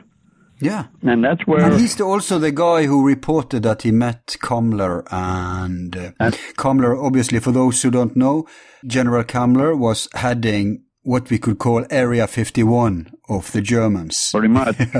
Yep. So Kammler and Mueller, the head of the Gestapo, the secret police, and the head of the secret skunk works, basically, were meeting with this NASA guy. When was it? In the 50s? I don't remember. I would have to ask him again. But that was in the office of Dr. Debus, who was the first head of NASA. He was also head of the German rocket program until the war ended. He came over here. And he brought... who the heck was that? I've gone blank. The famous German rocket engineer who developed... Oh, yeah, the Horten brothers? No, not the Horten brothers. Oh, boy, it's hell getting old. Anyhow. Werner von Braun? That's him. Brought over Werner von Braun and a whole bunch of his equipment. Thousands of people. Yeah. Operation Paperclip. Let me digress for a second, if I may. Sure. When I was down there last year, with Martin, he has a habit of finding everybody we need. And we were in some tiny little town in Uruguay, and he found a gas station mechanic about 40 years old who loved the Third Reich and was collecting their postage stamps, and we were talking. And he says, I have a friend here whose grandfather was in the Luftwaffe. Would you like to speak with him? I said, yeah, okay, fine. Wow. So we met this guy, big, huge, blue-eyed, blonde guy, about 40, spoke perfect English. And he's telling me about his grandfather, started with the gliders and all that. And I'm thinking, okay, they all did, and it's a nice story, but so what? And he's going along. He says, then my grandfather decided he would rather design airplanes than fly them. And maybe you heard of him. His name is Reimer Horten. Wow. Holy cow, Reimer Horten's grandson? Wow. They took us, he showed us all the blueprints for the Flying Wing bomber. What is the Horten? He still kept them as a souvenir. He was a collector. Yes, and he also has letters from the United States Air Force thanking Reimer Horten for helping design the stealth fighter and the B-2 bomber. And he says, but I don't know as much. Would you like to talk to my father, who was Reimer Horten's son? I said, of course I would. Good God. So he put me in contact with Horten's son. And so we're back and forth on email. And when I go back down to South America in a couple of months, I'm going to stop and visit with the son of Reimer Horten. Wow. Yeah. That's quite an update. Yeah. But you should, when you talk with these people, always remember to sneak in some French questions. Like, if you talk with Clark McCullen, you ask him about the UFOs. If you talk with the Horten, you ask him if they were, working on something exotic. Okay. That's very important, because these days everything is coming out, but it's a huge mesh of conspiracy theories, wacko stuff, disinformation, misinformation, and weird facts. So if we're going to try to unravel this thing, first-hand sources is gold. That's a typical tactic of the spooks, is to load you up with so much false information. By the time you get through digging through everything, you're so fed up with it, you can't find the real stuff from the phony stuff. Yeah. But I gotta call Clark McCullen, and anyhow, there's a real nice German restaurant near where he lives. I'll have to call him up and take him out to lunch. You do that because it's only 30-40 minutes. And maybe you should check his interview online about the UFOs and stuff, so you're prepared. But but the photos you provided are first-hand. They are excellent, and they are not disinfo. They are from your source. What did you call the person? Bizarro, yeah. And they are bizarre. And people will see, we'll put these photos out in the video for this, when this goes online, and people can see for themselves. It's so fantastic. And it seems to me, if these photos really are from what were going on, it's probably before the war ended. And if they had these equipments, these caves, these I don't know, structures, call them what you want, already then. Imagine what they could do after the war. Yeah. And with that much time, that much resources, that much money, that much brain power. Also, as I suggested, maybe the United States didn't go down there right away, give them time to develop whatever they needed to develop as part of a quid pro quo. You know, we'll give you all this stuff. And how many thousands came from Germany to Argentina also? Kurt Tank, Professor Kurt Tank, the guy who designed the Focke-Wulf FW-190. He and about 50 other aeronautical engineers went down to Argentina. I was in his office, the office he used when he was there, up in Cordova, which is the headquarters of the Argentine Air Force.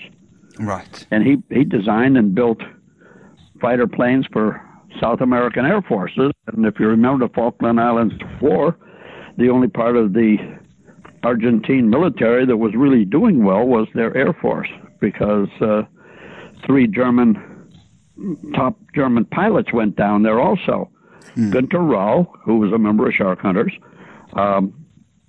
Hans Ulrich Rudel, who was probably the greatest pilot ever, and a guy named Werner Bambach, who was in command of KG 200, Kampfgeschwader 200, which was under Kammler, and it had all the secret projects for the airplanes. Really? Yeah. Wow. Yeah, you must frit him too. You must get all the info out that you can. Well, yeah, unfortunately, Bambach had a problem. He was flying a Lancaster bomber down there, training some Argentine pilots, and he crashed into the Rio de la Plata, and they couldn't get him out in time, and he drowned.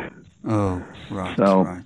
And Günter Rau, he was a member. He and I communicated quite a bit, but I didn't know at that time about his involvement in South America. And also, the last wife of Juan Perón, Isabelita, the one who took over when he got dead. Yep. We got a picture of her in 1974, at his funeral with the right arm up in the air, perfect salute. Yeah. And I have tried to communicate with her several times, and she won't answer me. So I guess. Well, we know Perón. I mean, wasn't it you who reported that they chop off his hands? Right, that's what was told to me. And also, Evita is missing her fingers. Yeah, so they needed these prints to get out the Bormann, the part of the Bormann billions that they had access to. That's what I'm told, yeah. And did Evita really come back to Buenos Aires after all the furor settled down, or is she still in the grave in Milano? I don't know. One of our members is working very hard to find out. He believes she's still there in Milano. And Eva Braun, you told us last time, she was reported on a hospital back in 2002, was it? She's probably dead now. In 2002, she was living normally. She would be age 90 at that time. And in 2012, we are told that she was in an assisted living home. 2012, if that was true, she would have been 100, which is not impossible anymore. Like I say, Reinhard Hardegen is 104. Last year, on his 103rd birthday, I was in communication with his son, and the family was all upset because at 103 years old, he was still driving his Mercedes down the Autobahn. Yeah, so, some of these old-timers are very enduring. He was a tough old guy. I've known him since 1985. I've been in his house I don't know how many times. He's been over here to the U.S. a couple. Just a nice man, a fine man, but tough as nails. Yeah, that's for sure. Okay, so, and by the way, Eva Braun, she... where was this? You were saying she was located in Argentina or in Spain? Yeah, I don't know exactly where. I would assume Buenos Aires, but that's merely an assumption, and only because that's the biggest town there, the biggest city, and that's where the majority of the facilities would have been, doctors, etc. But I don't know. And I've heard that someone claiming to be Gestapo were calling some witness or some researcher, Okay. Stay away from Eva Braun. Have you heard about that? No, I have not. But it's kind of pointless now because I'm sure she's not alive now. No, that would be something, but I don't think she was private to anything big anyway. I don't think so either. I guess she could tell us about Hitler's whereabouts, but I heard they divorced at some point. So yeah, I know, I heard that too, but I don't have any facts to back it up. And we hear about Hitler and Eva Braun getting divorced. No proof. We hear about them having children. No proof. We hear about Hitler living to 90 years old with a woman from Brazil. Oh, no, that theory is bullshit. Anybody who believes that, yeah. Because the reason... Put out some cookies. Yeah, but it's not just that he would live with a black woman, but it's that it's not corroborated by any... I mean, some of these theories have corroboration, have actual facts to, make a plausible hypothesis. But this thing is just weird. It smells like disinfo to me. Well, yeah, somebody pulled it out of air and invented it, because he didn't live to 90 years old, that's for sure. No, but you need something outrageous so that you can make all these Hitler survival stories look like, Elvis sightings, right? If they all look solid, then we have a problem. Yeah. So what, you mean Elvis isn't dead? Well, he's sitting here next to me. You can talk to him after when we go off air. Okay, I'll get his autograph. Yeah, his hands are shivering. I'm not sure we can make that, but well, you're up there in Norway. It's cold up there. Yeah, so perfect preservation, right?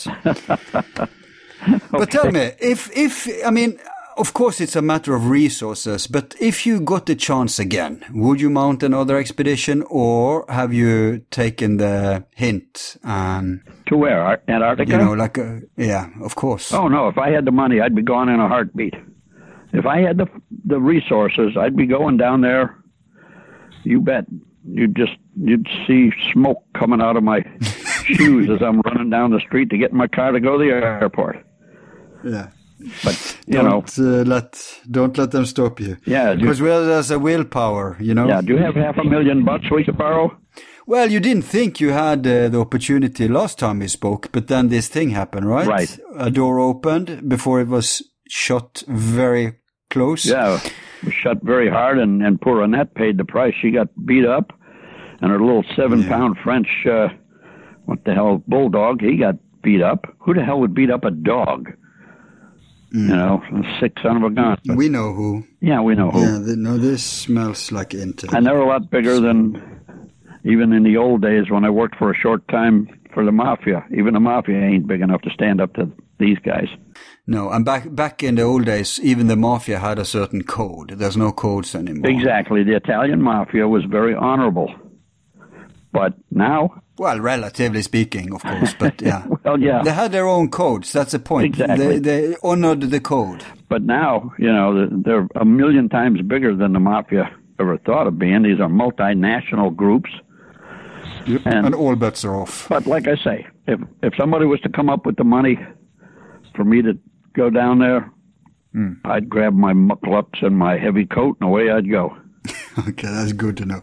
By the way, before we part today, you had this... yes, sir. You have 3 books on Hitler, but one of them is a remake of the first one, right? It was Escape from the Bunker that became Hitler in Argentina? Well, more or less. Escape from the Bunker became Hitler in Argentina, but that was 150 pages long. We've added another 150 pages of testimonials, photographs, FBI files, letters. Right. Yeah. So, Escape from the Bunker, that's dead. Hitler in Argentina is... There's no point buying Escape from the Bunker. You might as well just get Hitler in Argentina. Exactly, because the text of the first 150 pages is exactly like Escape from the Bunker, but then the next 150 pages is all... updates, I guess. Backup, letters, photos, FBI files, stuff like that. So it is the book. That's the one that somebody thought Williams copied. I'm not saying he did. I'm just saying I was told that Williams' of book Greywolf. looks a lot like mine, except for some of his just stupid things like Wermuth opened a sealed secret orders, told him to go to Argentina, horse feathers. Didn't happen. But, okay, so that's that book, and then you have the second book in the trilogy, which is The Secret Alliance. Hitler and the Secret Alliance. Hitler and the Secret Alliance. This tells how the foundation was laid by all the Germans coming over there before anybody ever heard of Adolf Hitler, 1905, 1906, 7, etc. Explains how the German cruiser squadron under Graf von Spee engaged the British cruiser squadron at the Falkland Islands, the first battle of the Falkland Malvinas Islands. And the German ships were all sunk except for the cruiser Dresden, which was 1 knot faster than the British ships, so it could outrun them. And it went all through the Magellan Strait, and there was a young Oberleutnant by the name of Wilhelm Canaris on board. And he took specific notes on every little cove and harbor that could be used to hide a ship or boat or submarine or anything. And we've got some of those files here. And he got to Chile, and he went over the mountains in the dead of winter on horseback and found Bariloche, which was a little German enclave. And I think he got the idea right then it would be a good place to form headquarters.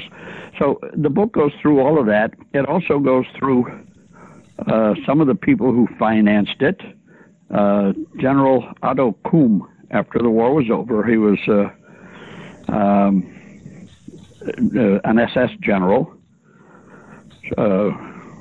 Gruppenführer, I think it's called, is his rank. Anyhow, he was the head of Odessa. And then, let me rephrase that. He was head of the HIAG, Hilfsgemeinschaft, which was the organization to help German soldiers who needed some financial help.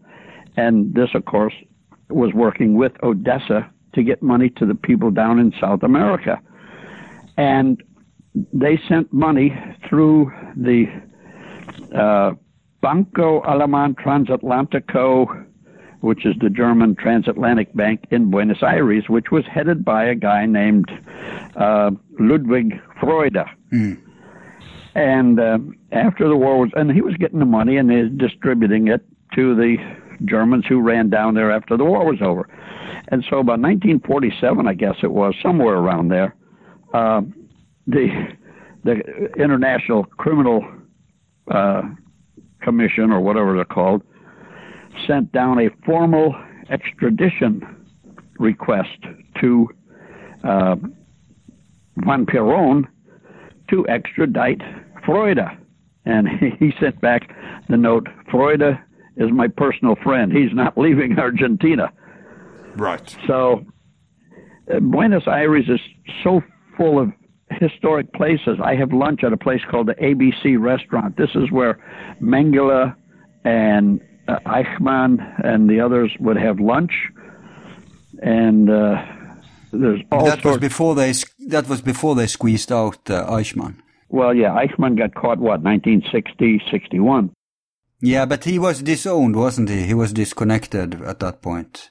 That's correct, and that's what cost him his life.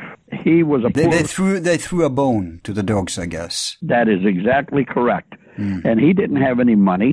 The house he and his 2 sons lived in, they built themselves, and it was about 20 feet by 20 feet. That was their house on Garibaldi Street. I was there 2 years ago. There's no more house.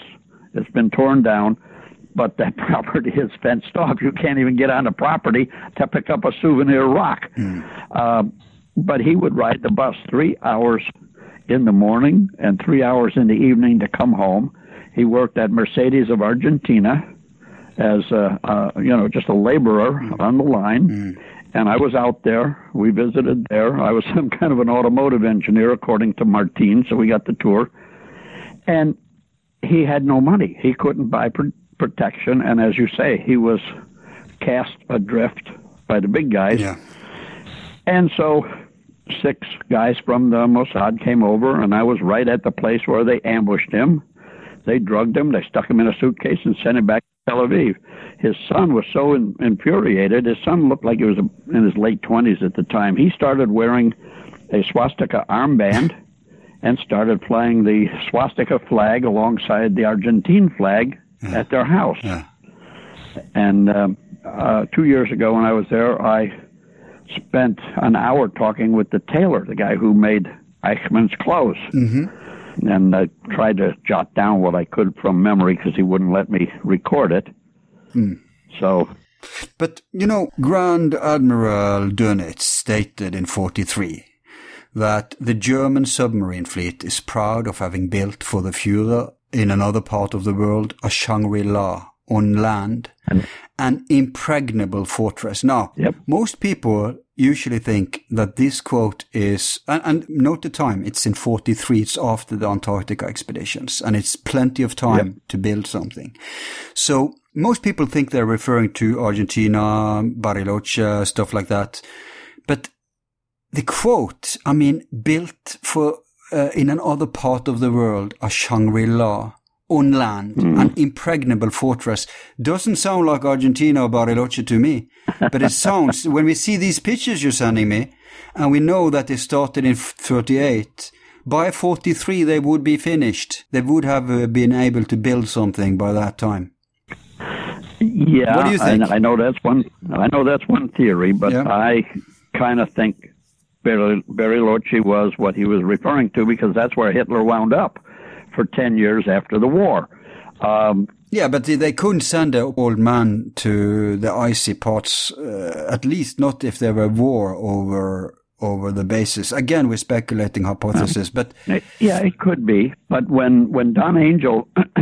you'll read this in Hitler in Argentina. Don Angel said that 1952 he flew down there and he described the area where he landed, which was all middle of winter, covered with snow. He said it was Antarctica. Right. But he described the buildings and everything, and that's exactly the way the estate looks at the Bariloche. It's actually near the town of Villa Langostura on the other side of the lake.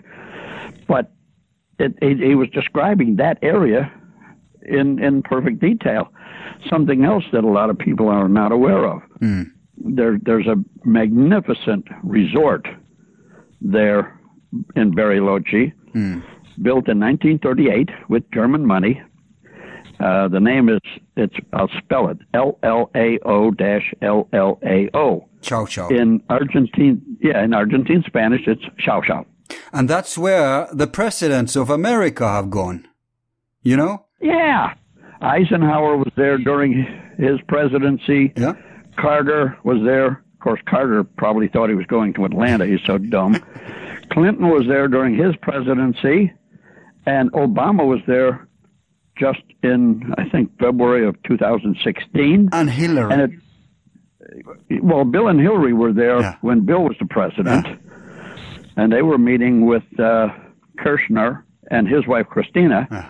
And back then, Christina was a gorgeous broad, so maybe that's why Bill went. And just this past November, Obama sent John Kerry down there.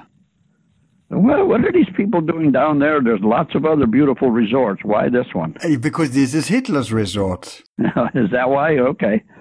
Well, they're having some meetings, I think. Who was the president one? Who were you born under? Roosevelt was president when I was born. Oh, right. I was born one day after the Wehrmacht marched into Poland.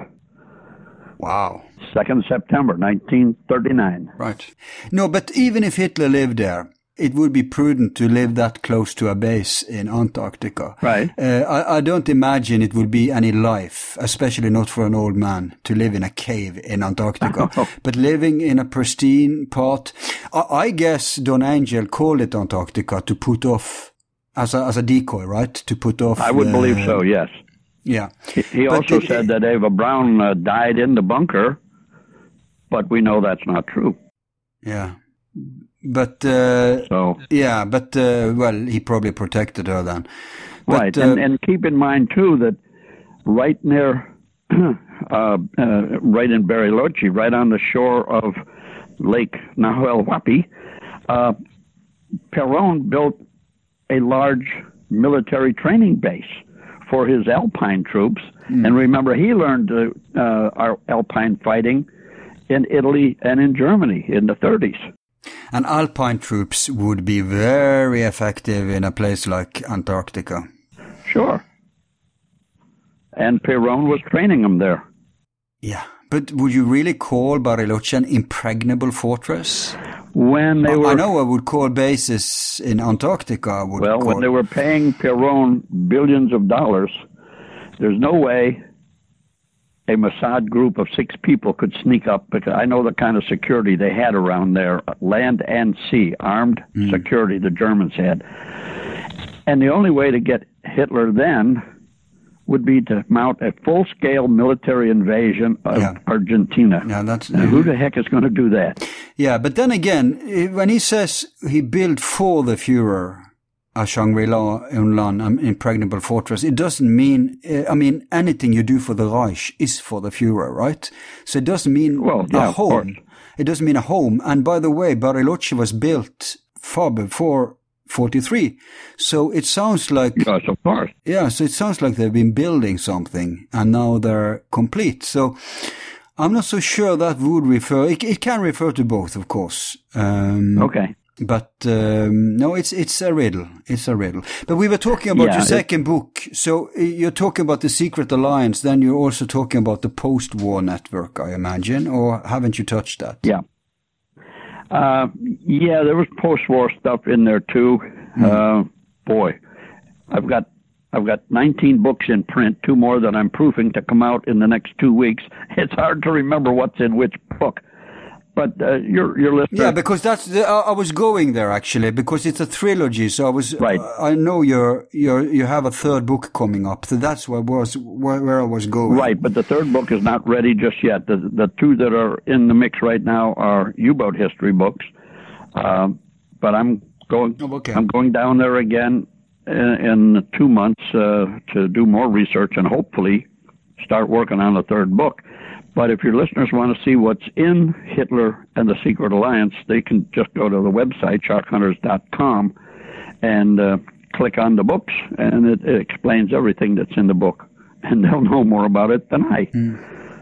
What about the third one? What will that be about? That'll be more on proving Hitler was there, and also the spin-offs, what happened to the various guys, because in Hitler and the Secret Alliance, we touched on the lives of dozens of guys from the Third Reich who went down there. Here we're going to expand on it. Not only Germans, but also the head of the Croatian Nazi party, Ante Pavlik. He went there. The Ustasha, or what they call themselves. He went there. And he went there as a bricklayer, a common bricklayer, but some friends introduced him to Juan and Evita Perón, and suddenly he is a general contractor, and he built skyscrapers in Buenos Aires that are still there today. One of them has a massive silhouette of Evita on the side, and we were at where his mansion, where his very upscale house was. And in that area, everybody has a 6-foot fence around their house or a wall. So here I am taking pictures over the wall, and this very lovely lady who was about 50 years old come out, and she's wanting to know, why is this gringo taking pictures of my house? So we explained, and she says, she and her husband, he's an attorney, they bought the house from Ante Pavlik. Okay, and so she was telling me a little bit about it. But then she says, the old lady across the street used to come to parties here. So let's go talk to the old lady across the street. So we went over there, and this nice old lady was giving us all sorts of color background on the parties there at Ante Pavlik's house. And all of a sudden, this woman's daughter popped up, slammed the window shut. That was the end of our interview. But this lady showed us where Pavlik was ambushed on the corner by some secret police guy from one of those countries, and shot twice in the back. He didn't die.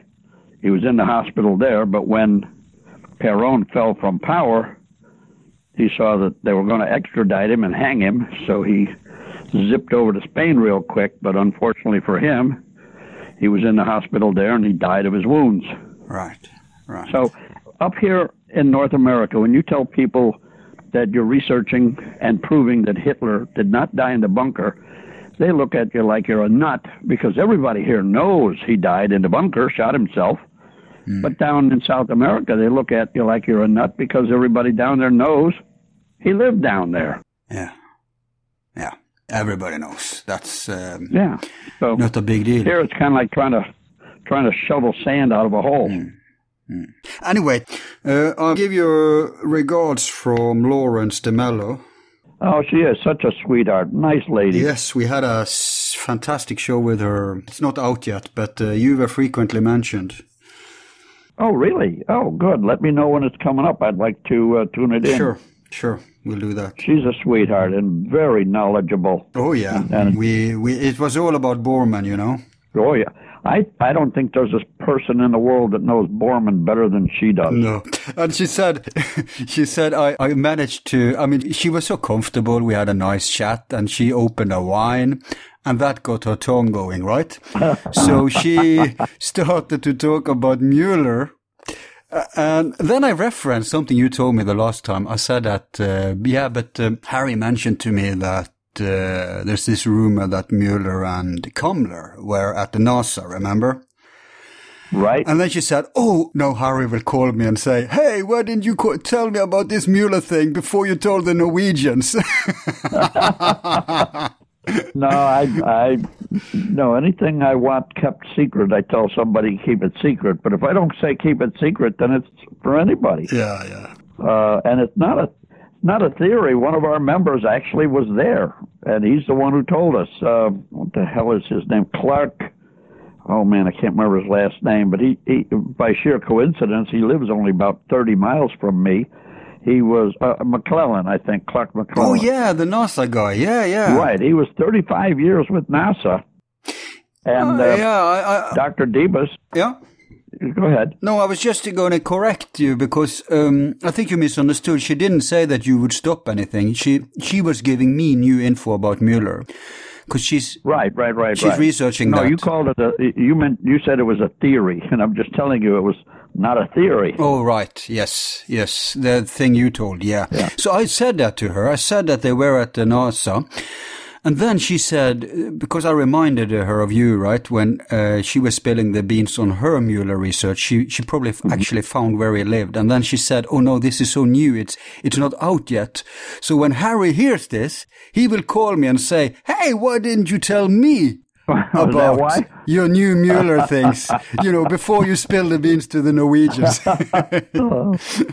So she is such a nice lady. Yeah. One of our members actually tracked down and found his grave in, I think it's California somewhere, sent us a picture of the gravestone, told us the whole story behind it.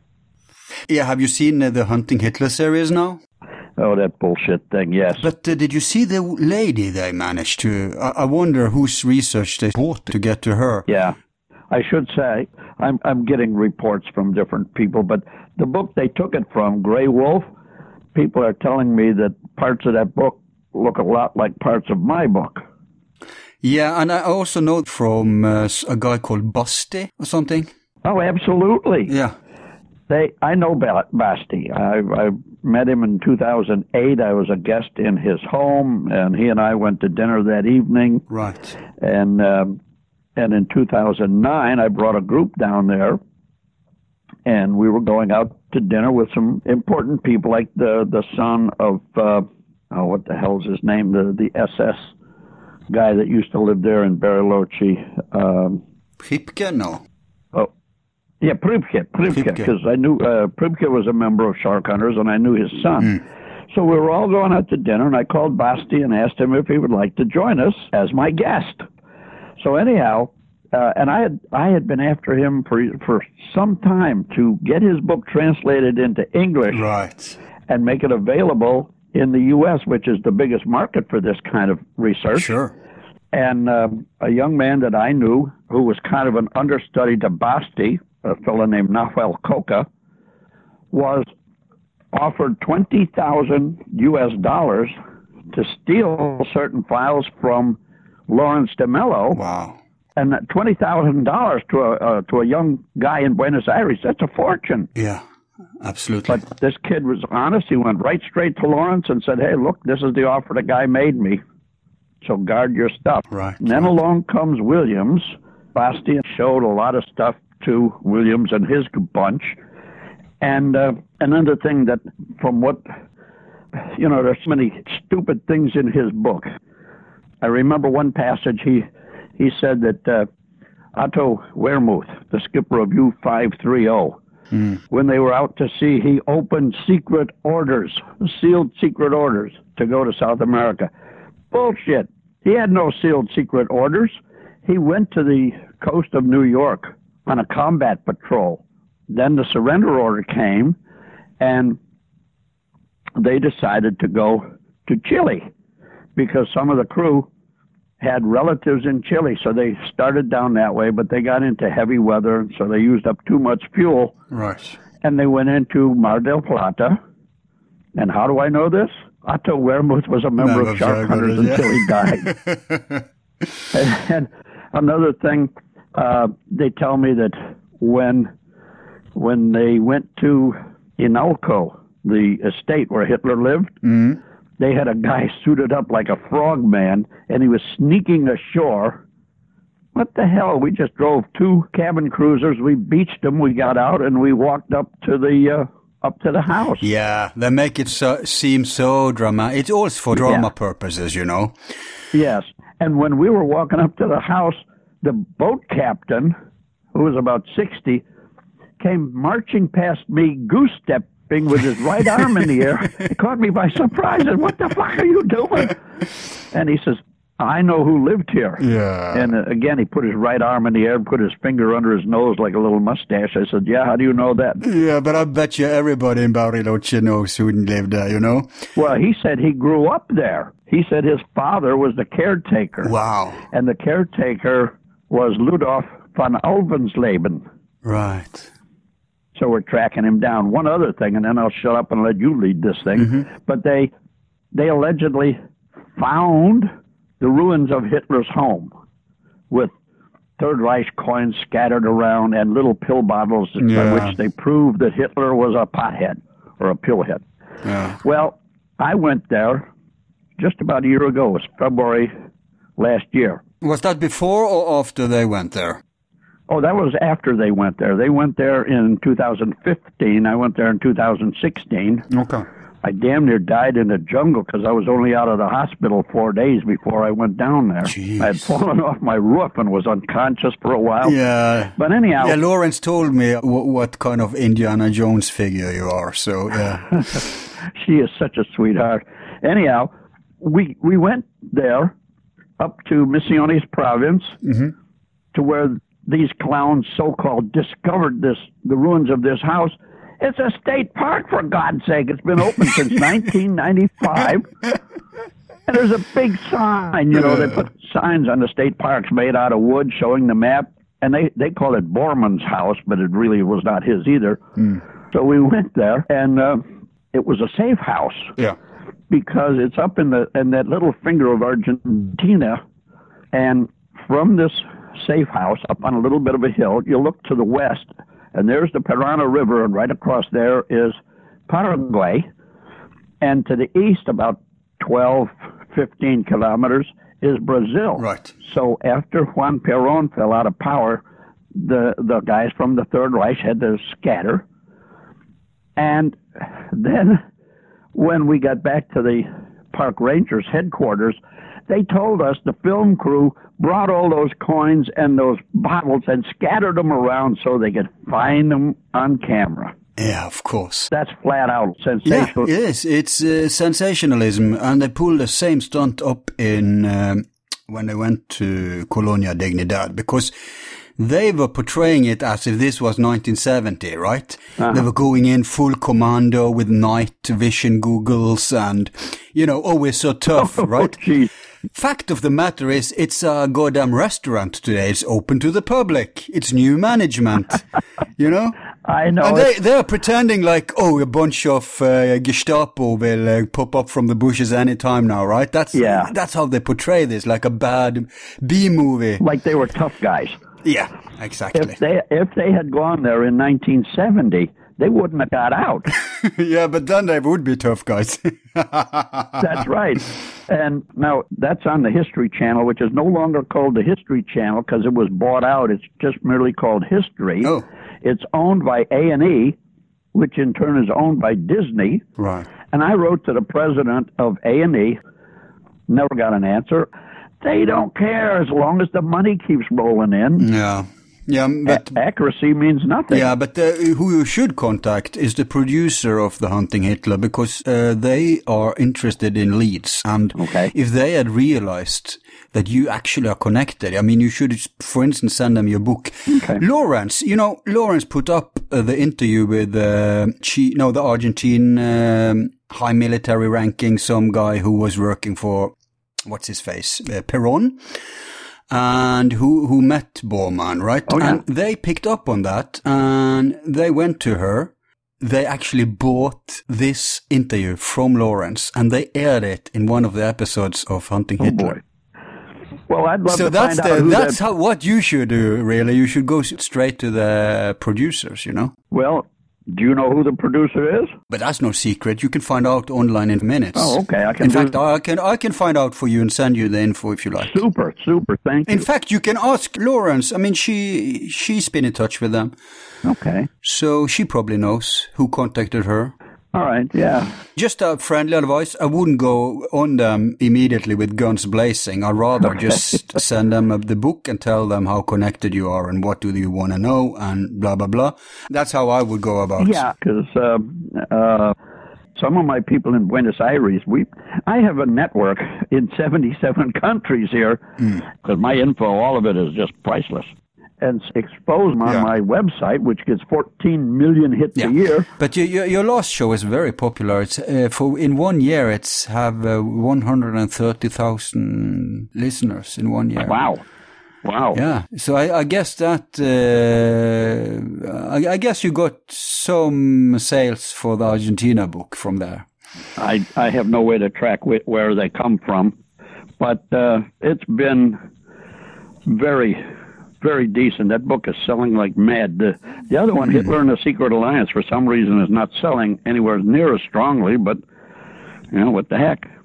We just write it. Well, now that you mention it consists of post-war stuff and UFOs, I guess that will change a little. It could. I have no way to know. We'll see. If I could answer that question, I could pick the winning numbers in the lottery and I'd be a millionaire. Yeah. And I'd be on my way to Antarctica. Exactly. Hey, now you say something. Maybe you should write an Antarctica book. That would probably, you know, all the rumors, all the stuff in one go. And bam, you have the finances. Okay. It might be worth looking at in my spare time. Yeah, but then again, books don't make you rich these days, does it? No, they certainly don't. You know, and I don't get paid for the books anyhow. It all goes to shark hunters, and I don't get a salary. Nobody gets a salary. No, but shark hunters could finance an expedition if they had the money for it, you know. Oh, yeah. If we had the money, you betcha, because I'm the guy that controls the checkbook, and if we had the money, you bet. Exactly. We'd be gone. I'd buy some of the old Air Force heavy weather gear, because, boy, that kept us warm. And I'd be off. Maybe you should join forces with Brooks Agnew, but he won't go south. He will only go north. Oh, okay. Well, he knows you won't get anywhere south. Yeah, he's probably right, because, you know, what's one or two guys going to do against the combined forces of the U.S., Britain, Russia? You saw what happened to my friends, right? Half of them were killed. Yeah. They wind up and those who lived to tell the tale, I mean, the only reason they lived is that they weren't exactly there when it happened. So those who shot down the boat probably thought they got everyone. they didn't calculate that there were people inland in tents. Yeah.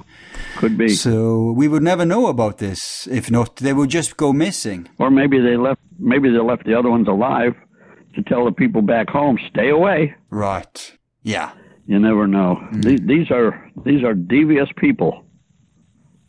Yeah. But they ain't stopping you. No. If it's up to you. So, 'Cause I mean, the more of this stuff happens, the more people want to find out. They want to go down, right? Yeah, exactly. And once you find the secrets, whatever the secrets are, and reveal them, then they have no reason to kill you. No. Unless they want to warn the next guy. But I'm not a kid anymore, so if I get killed, okay, I've lived my life. But I don't want. I got another 37 years to go. I'm going to see my 110th birthday. Of course. And by the way, they do incredible discoveries now when it comes. I just read that they found the way to rejuvenate cells. Wow. So they got, it's straight. I mean, the military has probably known forever, but this is civil research in university. So they got old rats they couldn't tell the difference between the young and the new. And they are now making more advanced tests, and they are estimating a handful of years before this can be commercial. Wow. They just need to find out it doesn't have, repercussions that we didn't calculate. Yeah, bad side effects. Exactly. Yeah. Let's say, yes, you become young again, but then you lose your memory or something. You never know. So. Yeah. That's an interesting price. Pay. Would you pay that? No. Me neither. No, I don't want to give up my memory. Me neither. That's what makes us so. And I'm going to live 110 years anyhow, so yeah, I'm not giving up anything. Yeah, then you will live long enough to see this come out, and you can drink your Soylent Green and. Well, they're also experimenting with stem cells, and. You can reproduce anything with stem cells, I'm told. I'm not an expert on it, but, what the heck? Maybe that's where they got this from. I don't know. Could be. So, what are you going to do if you have some kind of an elixir like this that adds 100 years to everybody's life? Jesus, we got 7 billion people on the planet already. Yeah, but we'll get to one of these new planets, no problem. Yeah. Or they'll start World War III and wipe out half the planet. Yeah, that's the plan, isn't it? One world government and reduce the population. Yeah. Yeah, I read someplace where they want it down to 1 billion people because they're manageable. You and I are not people. You and I are serfs, like back in the old days. Yep. And we just don't call them king or duke or baron. They have other names, but it's the same damn thing. CEO. Yeah. Yep. Hey, before we leave, I have a question for you. Yes, sir. It seems to me from all the people I've interviewed that, and I may be wrong, but I'll have your take on it, that after the war, they put up Odessa to save as many as possible, right? But after Martin Bormann was let loose, I guess in the 50s, then he started Die Spinne. I don't know or the Bormann Brotherhood, maybe we could call it. He started a faction that took over. Yeah. And he ditched all the old guys and ran his own thing, basically. Okay. Is that your impression of how it went down? Not my impression, no. No, the person I know who is still working for Die Spinne has nothing to say about Bormann whatsoever. But okay, but what would you call Bormann's brotherhood then? His corporations and his investments and all that? Well, I think it's all for Bormann. And, everything that was done had to be for Bormann, in his mind. He was the guy. Yeah, but didn't he have Barbie on board? I'm sorry, say again? Didn't he have Klaus Barbie on board and some of the people were with him? Yeah, up to a point, but then Klaus Barbie became an asset of the CIA. Yeah. And his handler was Pierre Salinger, who later became the press guy for John F. Kennedy. Wow. Yeah, these guys are all kind of intertwined. Yeah. How do you know Bormann wasn't working for the CIA too? I don't think he was. I don't know. I don't have any evidence one way or the other, but I think he was totally for Borman. Yeah. And I think Lawrence believes he was working for the MI6 or something. Yeah. But I don't know. In the beginning, at least in the beginning. But after he was let loose, he went rogue. Okay. Why wouldn't he? He had all the money in the world. He had billions. One of these days when we're off the air, I can tell you what happened to 40 tons of gold that went down there and U-boats after the war ended, but that's for another time. Yeah, but some of the gold popped up in Asia too. Yeah. So incidentally, I finally remembered the name of that guy that owned the wool company. It's pronounced Lausen, but it looks like Lahausen. Lahausen. Oh. Lausen. Right. Okay. And they had little stores all over Argentina. Yeah. Where people would come in and sell their wool and buy whatever they needed, bacon, bread, whatever.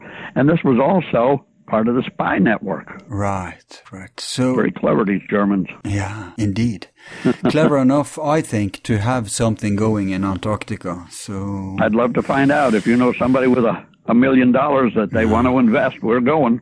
Well, I'll tell you, if I was a guy like Kammler or whoever, Die Glocke, right? I would sell the nuclear secrets just to get space and time to build up something with the real secrets, the real weapons.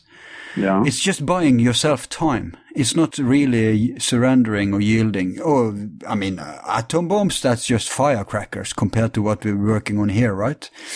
Oh, yeah. So that's the kind of hypothesis that people are thinking these days. Yeah, bigger and better. Yeah. Nicer ways to annihilate whole cities. Yeah, but then again, the one they dropped. Yeah, but Hess and Himmler, they thought that under the ice in Antarctica lay Atlantis. That's what I've heard. Yeah. I've heard that, but I don't know, like I say. And we can't find out. I need $1 million. Yeah. And until I actually put my eyes on it or talk to somebody who absolutely was there, then I cannot say that this is what's true until I put my eyes on it. No, but we stay open for that and we explore it. Oh, absolutely. I'm not saying it didn't happen, but I'm saying I cannot confirm it. Not only Antarctica, but everything I have explored. If I don't see it myself, I don't say it happened. No, prudent. If it's important, I can say there is a theory that such and such, but most of the stuff I've done is hardcore fact. Yeah. And that's what's needed. We need to get some straight facts out of this maze of rumors and hypotheses. Otherwise you bounce around like some of these U-boat websites. These guys never met a U-boater, never met anybody who had any real knowledge. Right. They're just taking theory, fairy tales, fantasy, and putting it forth like it's real, and that hurts history. Hey, why don't you check your membership or your network if there's anyone who worked on the Kammler? That could be some interesting info. Okay, well, I'll ask in the next Hotmail that goes out. I send out a Hotmail every couple of days with information. Because you had one guy, right, who did work for him, but he's gone now because you didn't know about. Yeah. So if anyone worked for Kammler, maybe it could be some interesting info out of that. Yeah, the one guy we had in membership was Dr. Heinz Schlicke, who was the world's expert on fusing nuclear bombs. I didn't know. All I knew, he was a scientist who lived in Cudahy, Wisconsin. That's the guy who went with the uranium to America. Yeah, with U-234. Yeah, and he lived in Waukesha. That's where my grandfather lived, my Grandpa Cooper. He lived in Waukesha, and it was only a short way away from me when I lived there. I was in Fox Lake, Illinois, which is on the Wisconsin border. It would have been an hour's drive to his house if I had known any of this stuff. All I knew was he was a guy that escaped on board U-234. Right. Duh. Too bad I can't turn back the clock. Yeah. Well, you see what, if there's anything you can get out of that Kammler lead, that would be big. Okay, yeah. And after I get off the phone with you sometime this afternoon, I'll give Clark McClellan a call and see if we can get together for lunch over there. Yeah. They have great Jägerschnitzel. Yeah, and when you talk with him, say someone told me that you were talking about giants on the moon or something, some weird stuff. Oh, okay. I'll ask him. Yeah. He's a great guy, but he lives a very lonely life. We lost track of him about a year ago. He didn't answer phone calls. I'd leave messages. He'd never call back. He didn't answer his emails. So I drove over to his house and talked to he lives in an assembly park kind of place. But he's still alive, right? Oh, yeah. Mm. So I talked to the people there. I said, where the hell is he? Oh, he had gangrene in his leg so bad. Oh. He had a nurse that came to visit him every couple of days. Apparently it got so bad, the nurse just called for the emergency people, and they took him to the hospital, and they took off his leg. Oh, shit. So, yeah, so I went to the hospital. Well, they released him a couple of days ago. He went to a recovery place. So I went to the recovery place. Where's Clark? Oh, we released him. He's gone with somebody else. And he had another horrible piece of news. While he was in the hospital, his girlfriend, I mean, he's an old guy, but his girlfriend died. Oh. So. But he's still around? He's still around, yeah. Mm. I haven't talked to him in a couple of months, but he's still here. I'll have to call him, and away we go. And he would be frank with you privately? I believe so, absolutely. Everything he's told me so far, I believe him to be absolutely honest. Yeah, I'll send you the link. Hang on. Clark how do you write the name? Clark Let me look here. McClellan. Yeah. Was he an astronaut? There he is, Clark McClellan, McClelland. Yeah, I found it. Moon, black aliens. Yeah, former NASA engineer Clark McClellan says he saw a 9-foot giant on the moon. Gee, yeah, you must ask him about that. Yeah. Well, when did he make that statement? Recently or a long time ago? Yes. Well, let's see. Because he was never on the moon. Right. Claims to have said in an astronaut suit in the bay of the shuttle. The story is true, he said, giving a test. Well, it was leaked, and then he confirmed it.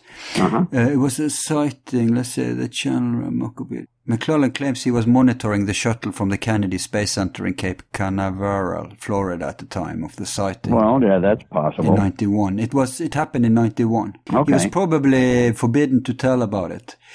Let me read to you. And he described while monitoring an unspecified mission from the Space Center's launch control on a 27-inch video screen, he saw the alien, quote-unquote, standing upright on 2 legs in the Space Shuttle payload bay, interacting with 2 tethered U.S. astronauts. Oh, boy. He said he watched it for 1 minute and 7 seconds.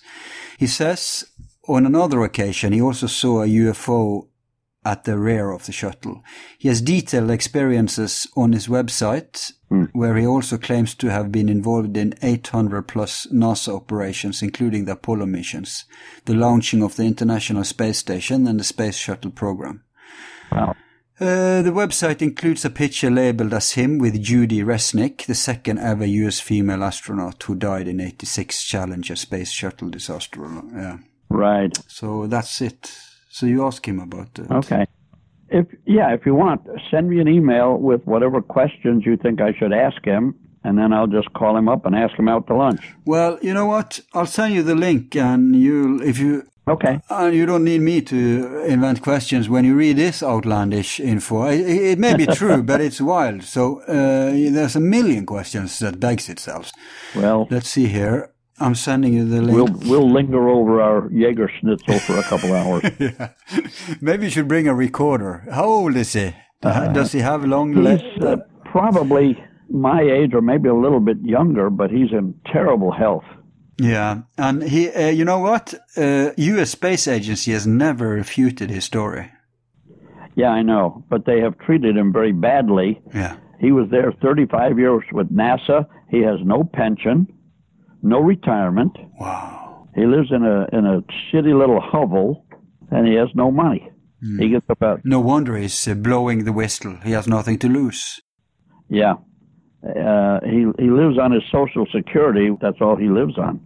That's pretty harsh. That's too bad, yeah. Why did they punish him? Did he talk too much? Do you know? I think that's what it is. That's what he tells me it was. So, yeah. I don't know. Fortunately, nobody can punish you and me for talking. Well, maybe they can. No, they can't get me fired. I don't have a job. Exactly. So, and I don't take a salary from shark hunters. Nobody does. Okay. So there you go. The only thing they can do is arrange an accident. Yeah. So, and I don't think we're important enough. It would bring attention to you if they did. Right, and you're right. I'm not important enough. It would validate everything you're saying if they did. Yeah. So I know that if they have any sense, I won't have a mysterious car crash, because I used to spend Sunday afternoons at 190 miles an hour. That's 300 kilometers an hour on the speedways racing. Yeah. I'm not going to commit suicide. So, and I'm in great health. My last physical showed that I was going to live for a long, long time. So probably some crazed illegal alien will come and shoot me. Or maybe one of these tall aliens from outer space. Yeah, that's one of these 9-foot tall giants. Hey, another question about, yes, have you heard about alleged caves and bases in the South American mountain ranges that they allegedly have had back under? Yeah, I've heard about it, but I don't know anything firsthand. Because there are rumors, about UFOs in the Andes Mountains too. Right. Not just rumors, but sightings and stuff. So yeah. We touch on that in Hitler and the Secret Alliance, because I didn't write that book. It was written by a guy, Michael Ivanheim, who lives down there and who is a very strong researcher down there. So he knows what's going on. I just merely edited the book, added in a lot of stuff, photos, etc., and so the information is his. So he mentions the UFOs? Yeah, and also not buildings, but areas in the mountain regions where there are artifacts from other people. That's what we'll call it, other people. But now I can't get a hold of him. I don't know, he got mad at me or something 2 years ago or whatever. Maybe he doesn't want to talk to me. Maybe, I don't know what the story is. He won't answer my emails. And so that's a closed issue. Okay. His daughter translated that book into Spanish for us, but then all of a sudden she won't answer me, he won't answer me. Beats me. Yeah. Well, at least you're answering us, so we're getting somewhere. Well, I'm trying to dig it out. Yeah. I'll keep an eye out for that third book whenever that comes. That will be interesting. All right. And maybe we'll have you back then to elaborate. Whatever. I'm always here.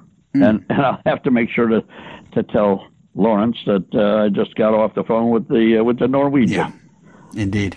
I'll send you the link for her show too, if you want to listen to it when it's done. Yeah, I'd love to. Yeah, she's just a very nice lady, and she took such good care of me when I was down there. 'Cause like I said, I was just out of the hospital 4 days before I went south. I had fallen off my roof, cracked myself on the head. I was unconscious. 3 days in the hospital. I saw the pictures. I was very amazed. You wear a poncho or something. It really suited you. You looked like a real explorer. She gave that to me to wear. She gave me a whole suite up there over in another building. It just couldn't do enough for me. Just a wonderful lady.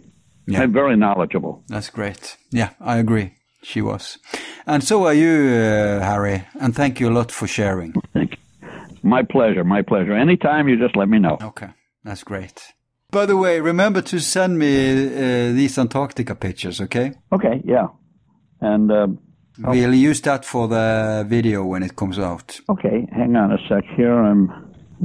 Yeah, make a note of it. Yeah. Yeah, I'm also looking to see where you're listed. Oh, you get my hot mails all the time. You should have gotten them. You get the... Yeah, I do get your mails. Okay. In fact, I get them in 2 different mails. Oh, well, okay. Oh, did you send the pictures in one of the Shark Hunter mails? I think I did some time ago, but I'll go back through and I'll dig them up. Yep. Then you can just resend Not a problem. Yeah, cool. I'll just send you the pictures that I used on Rentz's show, and you can use whatever pictures you want and discard the ones you don't want. Yeah, and if you find some you didn't send him, send it to us. We'll post the thing. Yeah, and then when you get close, let me know when. Give you the link when this is going to air. All that stuff, and then I can link it to, and my people will go to it. Yep. And we'll both live a lot longer. Yeah. Okay, Harry. Very well. Thank you so much. All right. Thank you. Bye.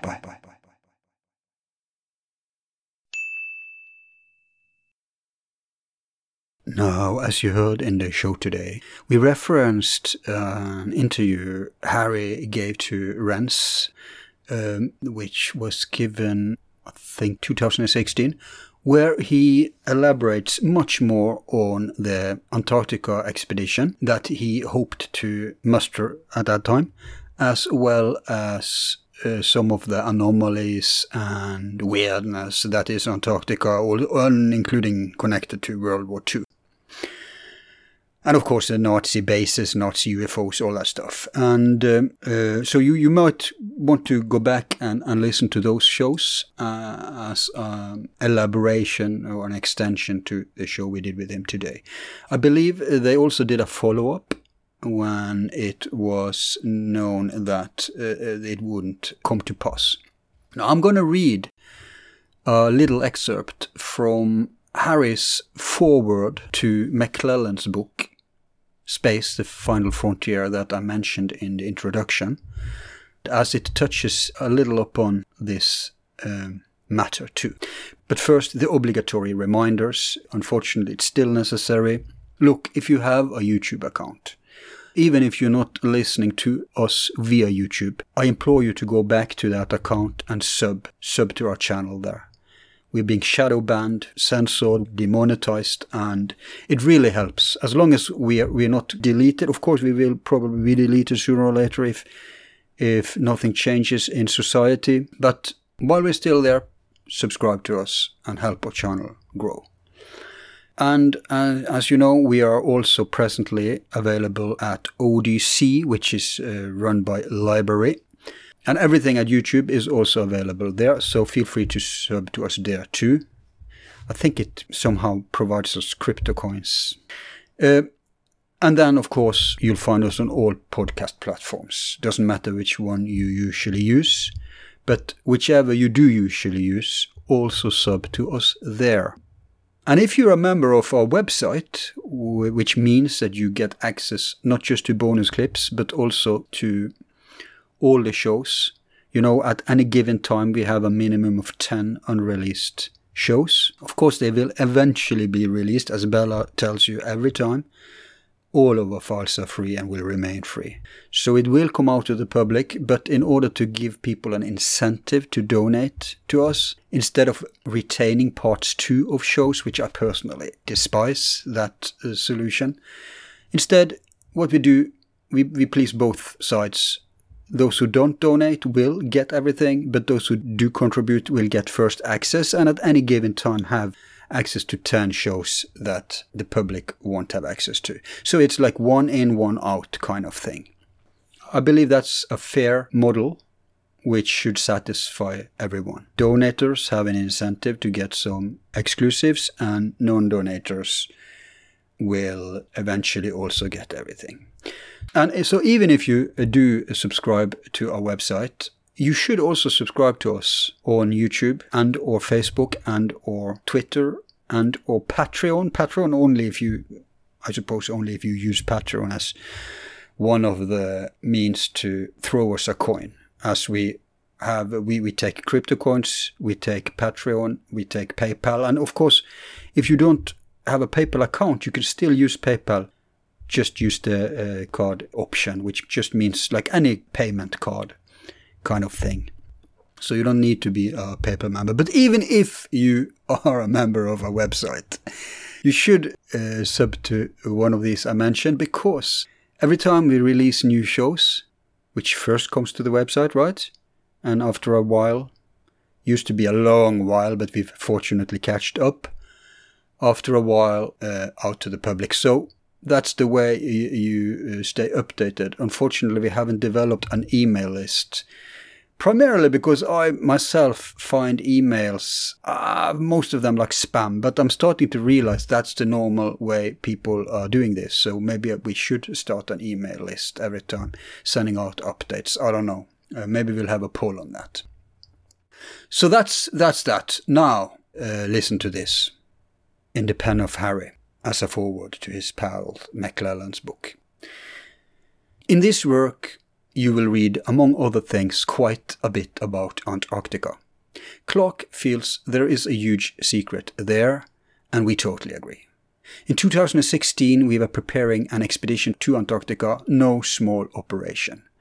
Our associate, whom we will call Annette for her safety, was tightly connected with Prince Albert of Monaco, and she had all the parts in readiness for us to work with him in this expedition. I flew to France, where they picked me up and shopped me right into Monte Carlo. We met with many of the highest people in the cabinet, usually at the ultra-plush Monte Carlo Yacht Club. They shuttled us around in a Maserati limousine, and after nearly a week of meetings and negotiating, we had everything planned and agreed upon. Here is what was agreed. We'd have the use of the royal yacht, the size of a cruiser, and the crew. A security company agreed to provide 6 former Green Beret soldiers for security. A tech company agreed to provide high-tech drones, aerial and tracked, for recon. A financial company agreed to provide financial support. Everything was set. Annette was going to wrap up the details, and I flew back to the US. Suddenly it all went sour. All the agreements above were rescinded. The people we had dealt with and had such great rapport with refused to take her calls. Annette was accosted by men she believed were Monaco secret police, and she was beaten. Her little dog was beaten to death, and she was told that she better leave Monaco quickly and never return. This was easier said than done, as she had no money with which to move. Her press credentials were cancelled, so she could not ply her usual trade as a press photographer. She was stuck there. Over time, she was arrested again and again, and each time beaten and threatened with death. In winter of 19/20, the lease on her apartment was suddenly cancelled, and against European laws, she was put on the sidewalk in the middle of winter. She slept in parks and anywhere else she could find refuge until early in 2020, when she got a temporary place in Germany and hopefully will be able to work again as a photographer, and at least to stay alive. Antarctica is an extremely taboo subject, as Annette and I learned, as did Clark McClellan. Now, let's read Clark's take. What I didn't get to opinionate to Harry during this interview was that I suspect the reason they came down on them so hard was that he started to talk about these things on podcasts like Ransom. I think, personally, that's my hunch, is what triggered made the, should we say, the anti-forces aware and issued the verdict, which then was implemented downwards, all the way down to the poor dog. But hey, that's just my feeling, and in today's mafia-run society, we won't know. But that doesn't stop us from continuing focusing on subject matters as this incredible continent that is Antarctica, and I promise more on both poles in the future. Thanks for listening, for your support, and to my team. Until next time, I remain your host, Al. Be seeing you.